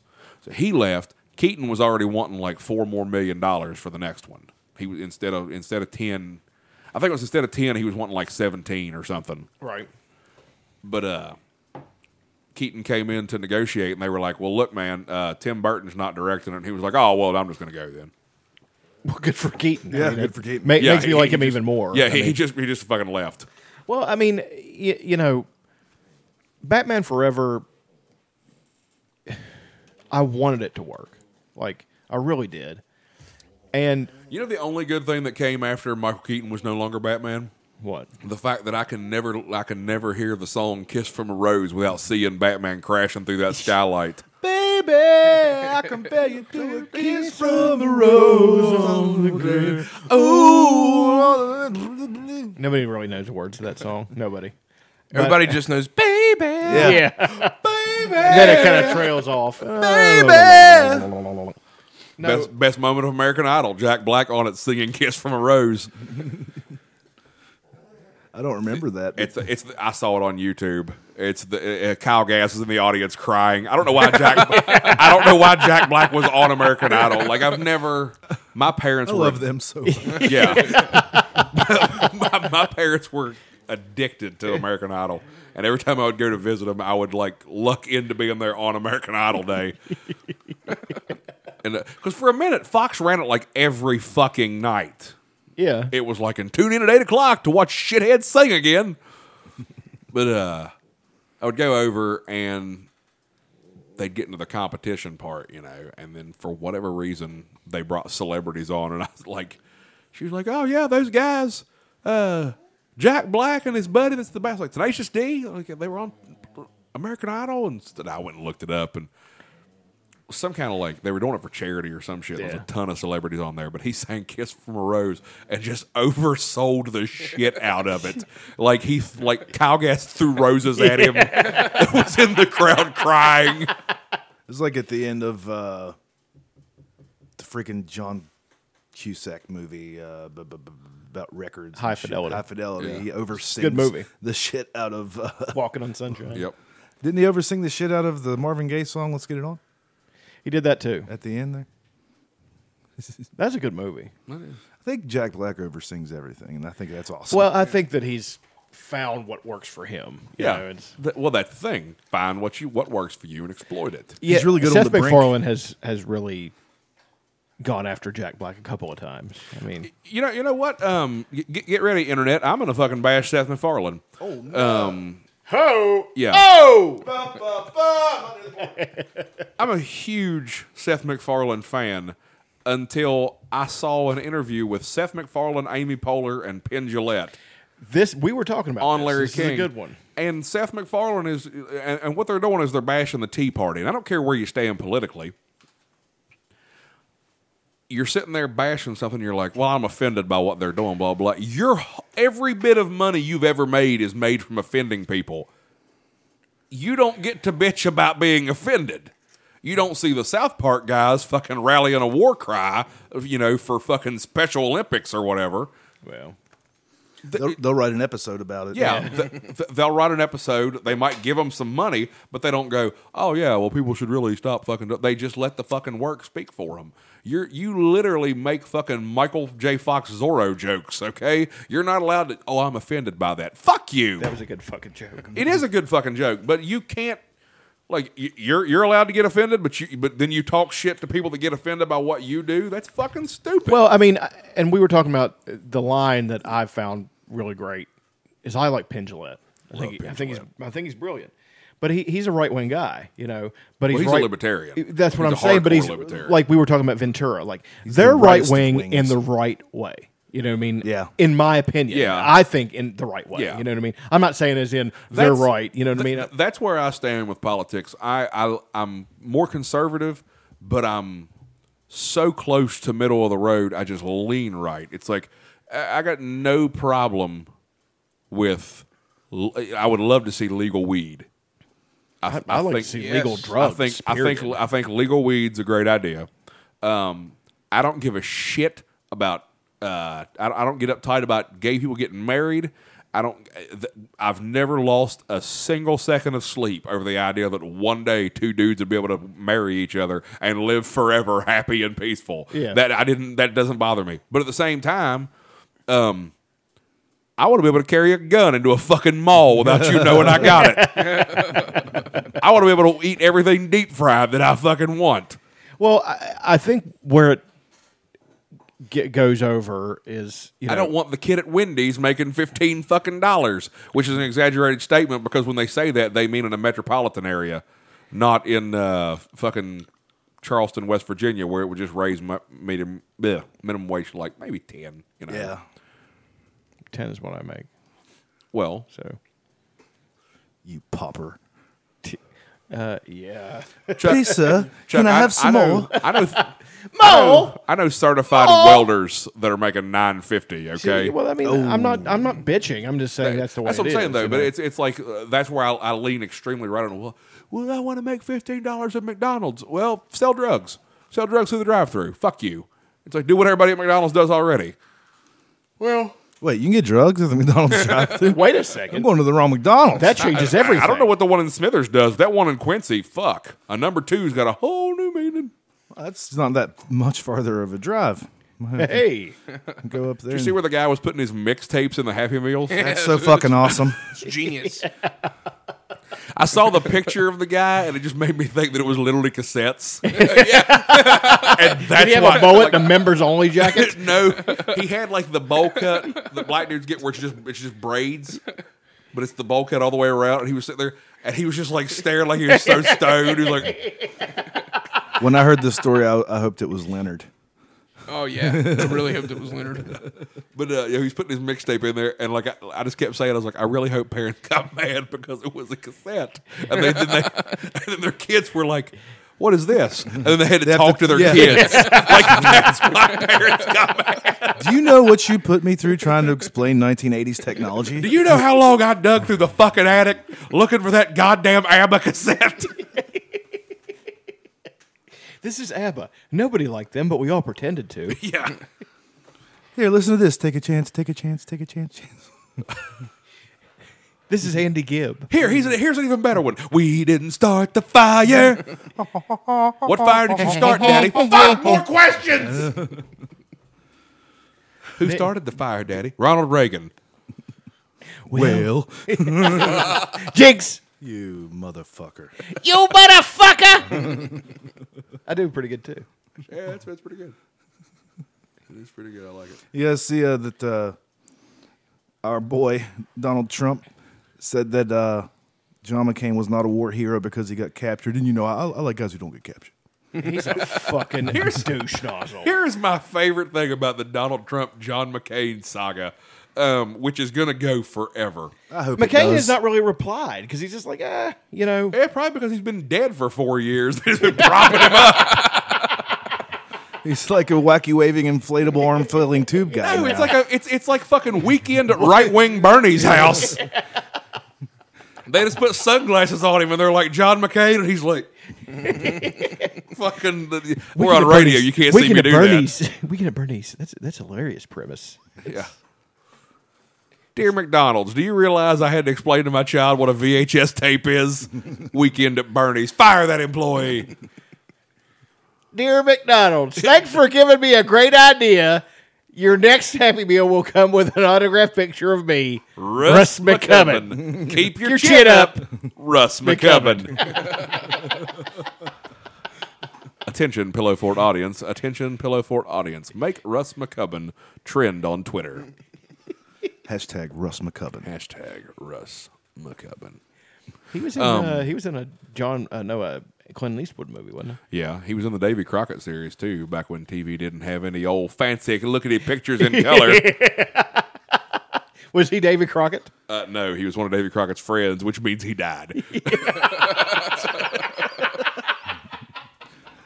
You ain't never heard a fucking story about Davy Crockett and Jim, have you?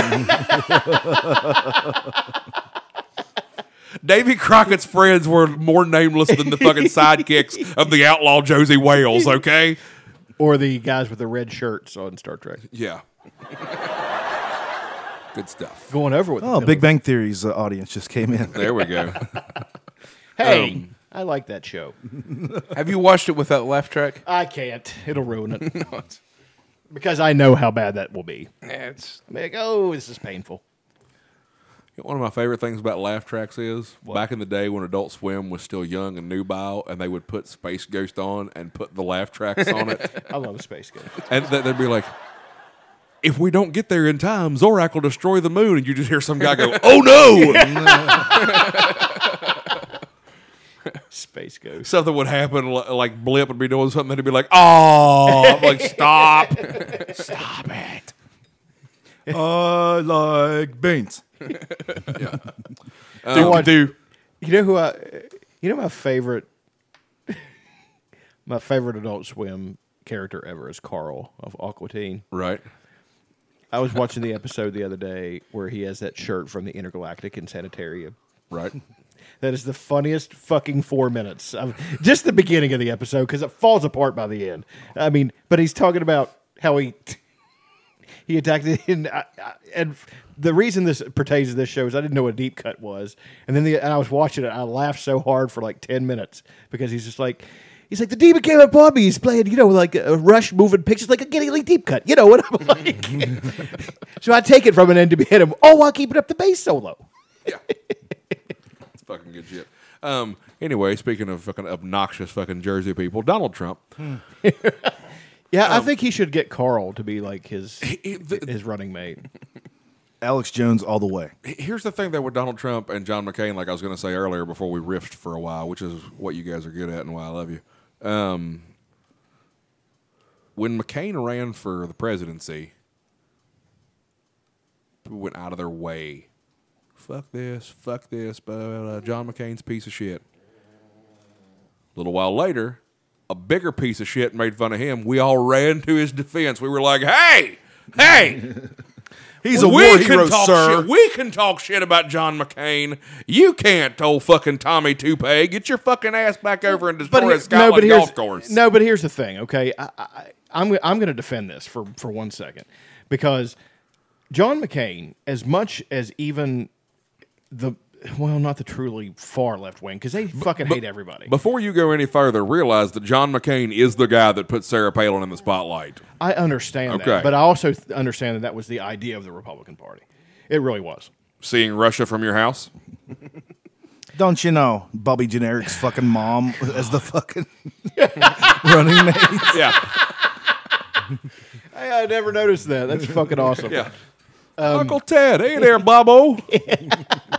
Time for noogies. Fish don't stink. Anyway, John McCain, he was actually when he first came out, and he's one of the guys who will break from his party and say what he really feels. That's one of the things I respect about him. He was a Republican that I would actually have considered voting for. You know what I mean? And it's not because they're Republicans, even though, man, I was raised Democrat, like hardcore. It's like, you don't fucking vote Republican. I don't believe that. I used to believe when I was younger.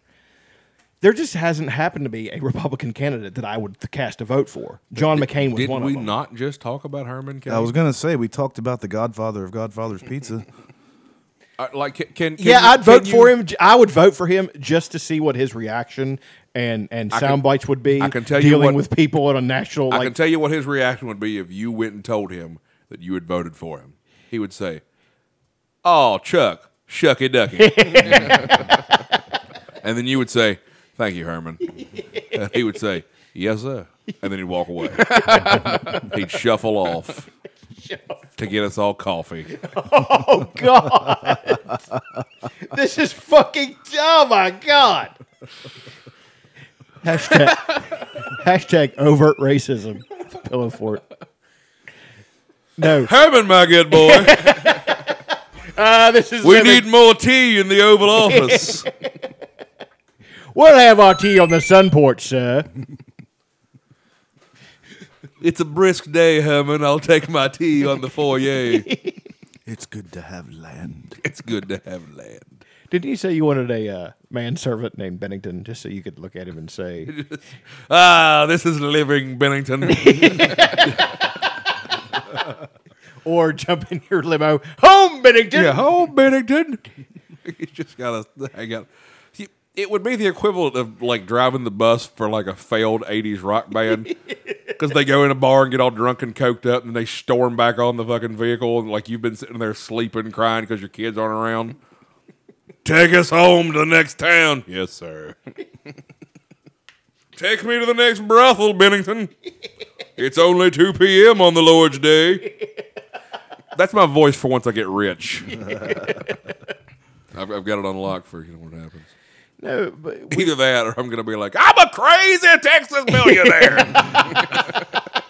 Can you promise me all my losings will be safe in this here money closet?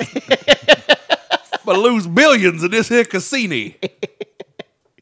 No, but McCain, and where I think people take umbrage with him is the fact that he. Big word, umbrage. Yeah. Hashtag Somebody. Russ McCubbin doesn't understand that.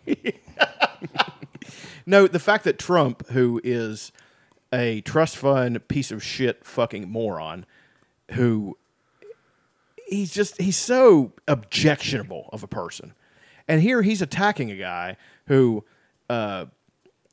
sat in a prison camp for 5 years, would not do what they told him, and they fucked him up. They fucked him up really bad. And Yeah, that's very that true. guy has the fucking audacity to sit there and talk shit about him when what the fuck have you ever done? I mean, other than you But know, that's how this country's been for 20 years, man. It's like it doesn't matter who we elect as the next president. I'm literally going to be like, congratulations, America. 20 years of people that don't do anything they fucking told you they would. well, it's like I've been talking about the neo-patricians, and it's that's the signal for my rant. Right. Chucky Tater Sacks rant. Ladies and gentlemen, boys and girls, draw your attention to the center ring. Scathing reviews of everything from musical culture to today's politics. We give you the politically correct clown, Charles Q. Keenan. Rock hard cock. I have a feeling that entire thing is going to be cut and played every week when I start to flip out. I hope so. I might be able to do that. I have the capability. Here at the end of the show, we'll go through and do it again without me laughing. It'll be No, great. we won't. Yeah, There's nothing in this episode we're going to do without laughing. that's true. But- Except for masturbating. Which we've all been doing since we started. Oh, I got started late. Fuck. Oh, here, have the KY. Would you like a prostate stimulator? I'm good. So today on Facebook, I saw a picture that showed what appeared to be a very rock and roll punk rockish boy holding a plastic butt plug in front of a hearse, and the caption said, "My life is made. I just found out today that to stop leakage from the anal cavity, every body that goes through a mortuary is given a plastic butt plug like this with threads on it. It makes me happy to know that every gay-hating person that dies has a plug put in their anus for the rest of their eternity."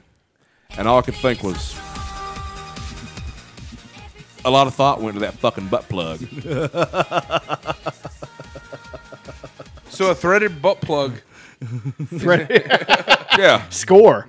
So it's, Net gain. I didn't know the butthole had threads. Like, do they know how bolts work? Is it left hand or right hand thread? Exactly. Fine thread, coarse thread, what are we talking It could about be pipe here? threading for all we Oh, fucking Jesus, know. then we're in all kinds of trouble. Yeah, it's like that's not threaded. You just put a fucking spiral on it. I've seen dildos with better, okay?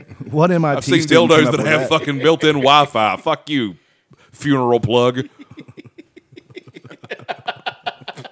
Is your fucking dead butt plug.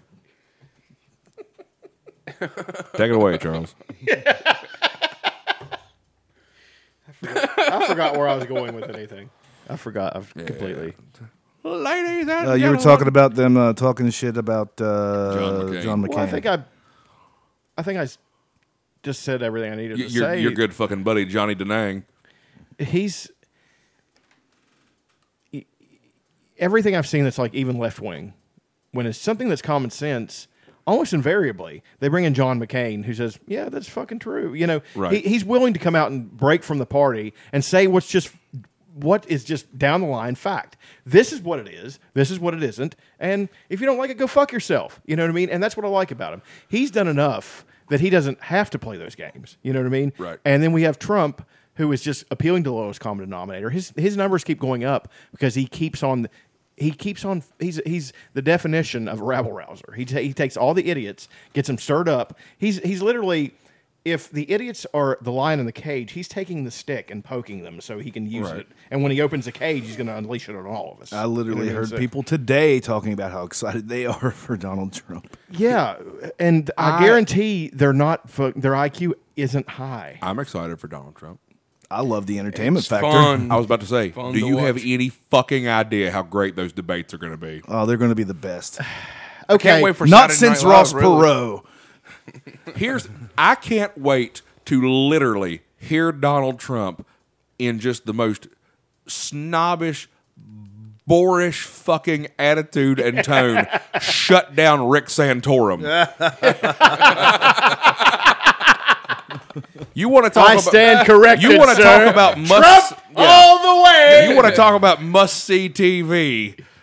That's what I'm jumping on because NBC and ABC and Fox are going to be jumping to fucking get the rights to that Well, one. see, that's the thing is that it has literally become politics has become mass media. It's become entertainment. It's no longer people look at it like they do professional wrestling.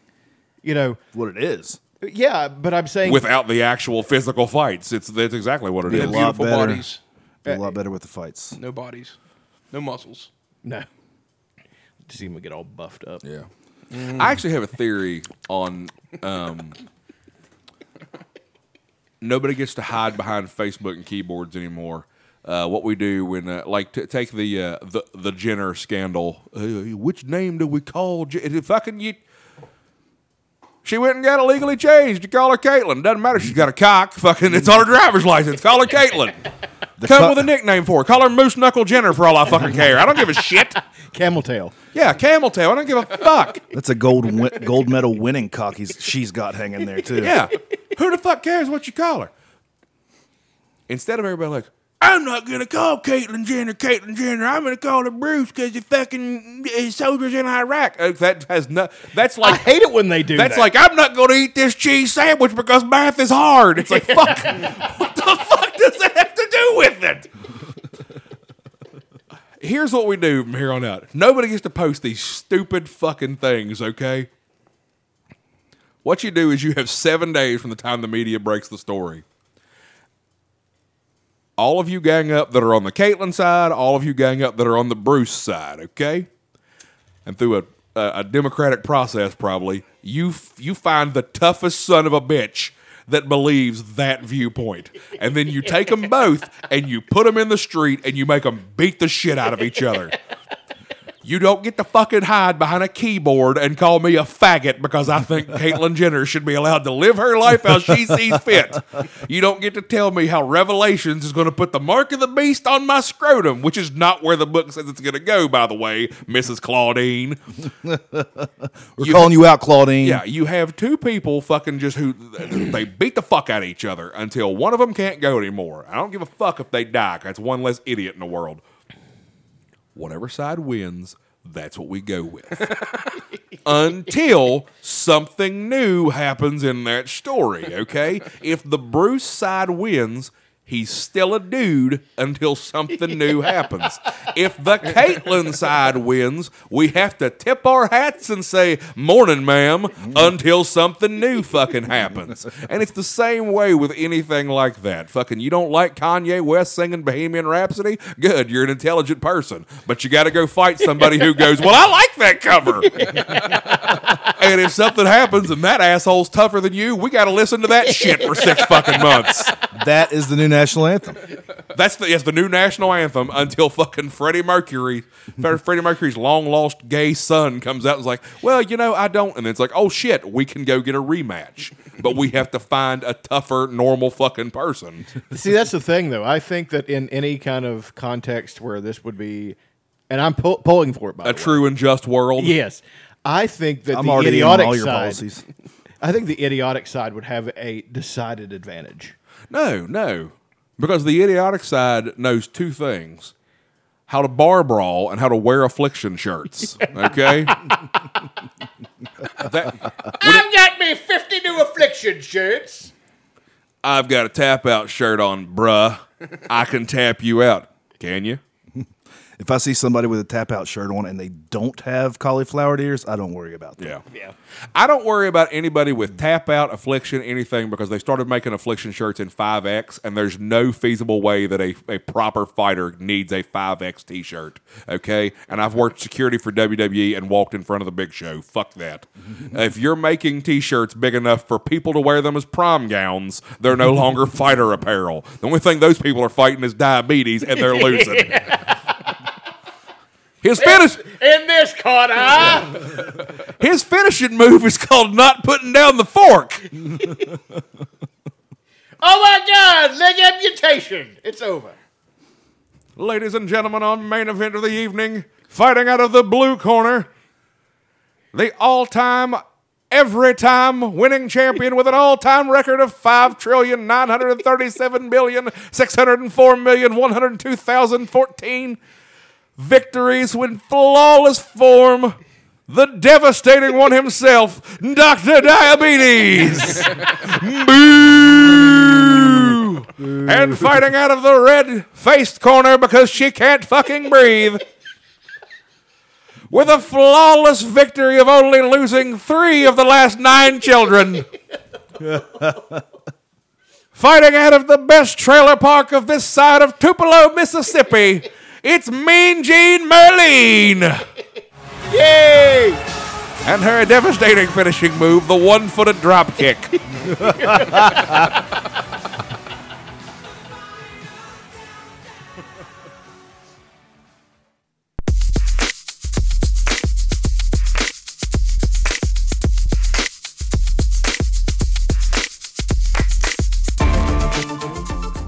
There you have it. That was episode 13 of Pillowfort Radio, the night that Andy Frampton came to town. We'll be dropping episode 13.5 on Thursday, so be on the lookout for that. Thank you, Andy Frampton, for blessing us with your presence. We'll be recovering for a long time to come. We love you.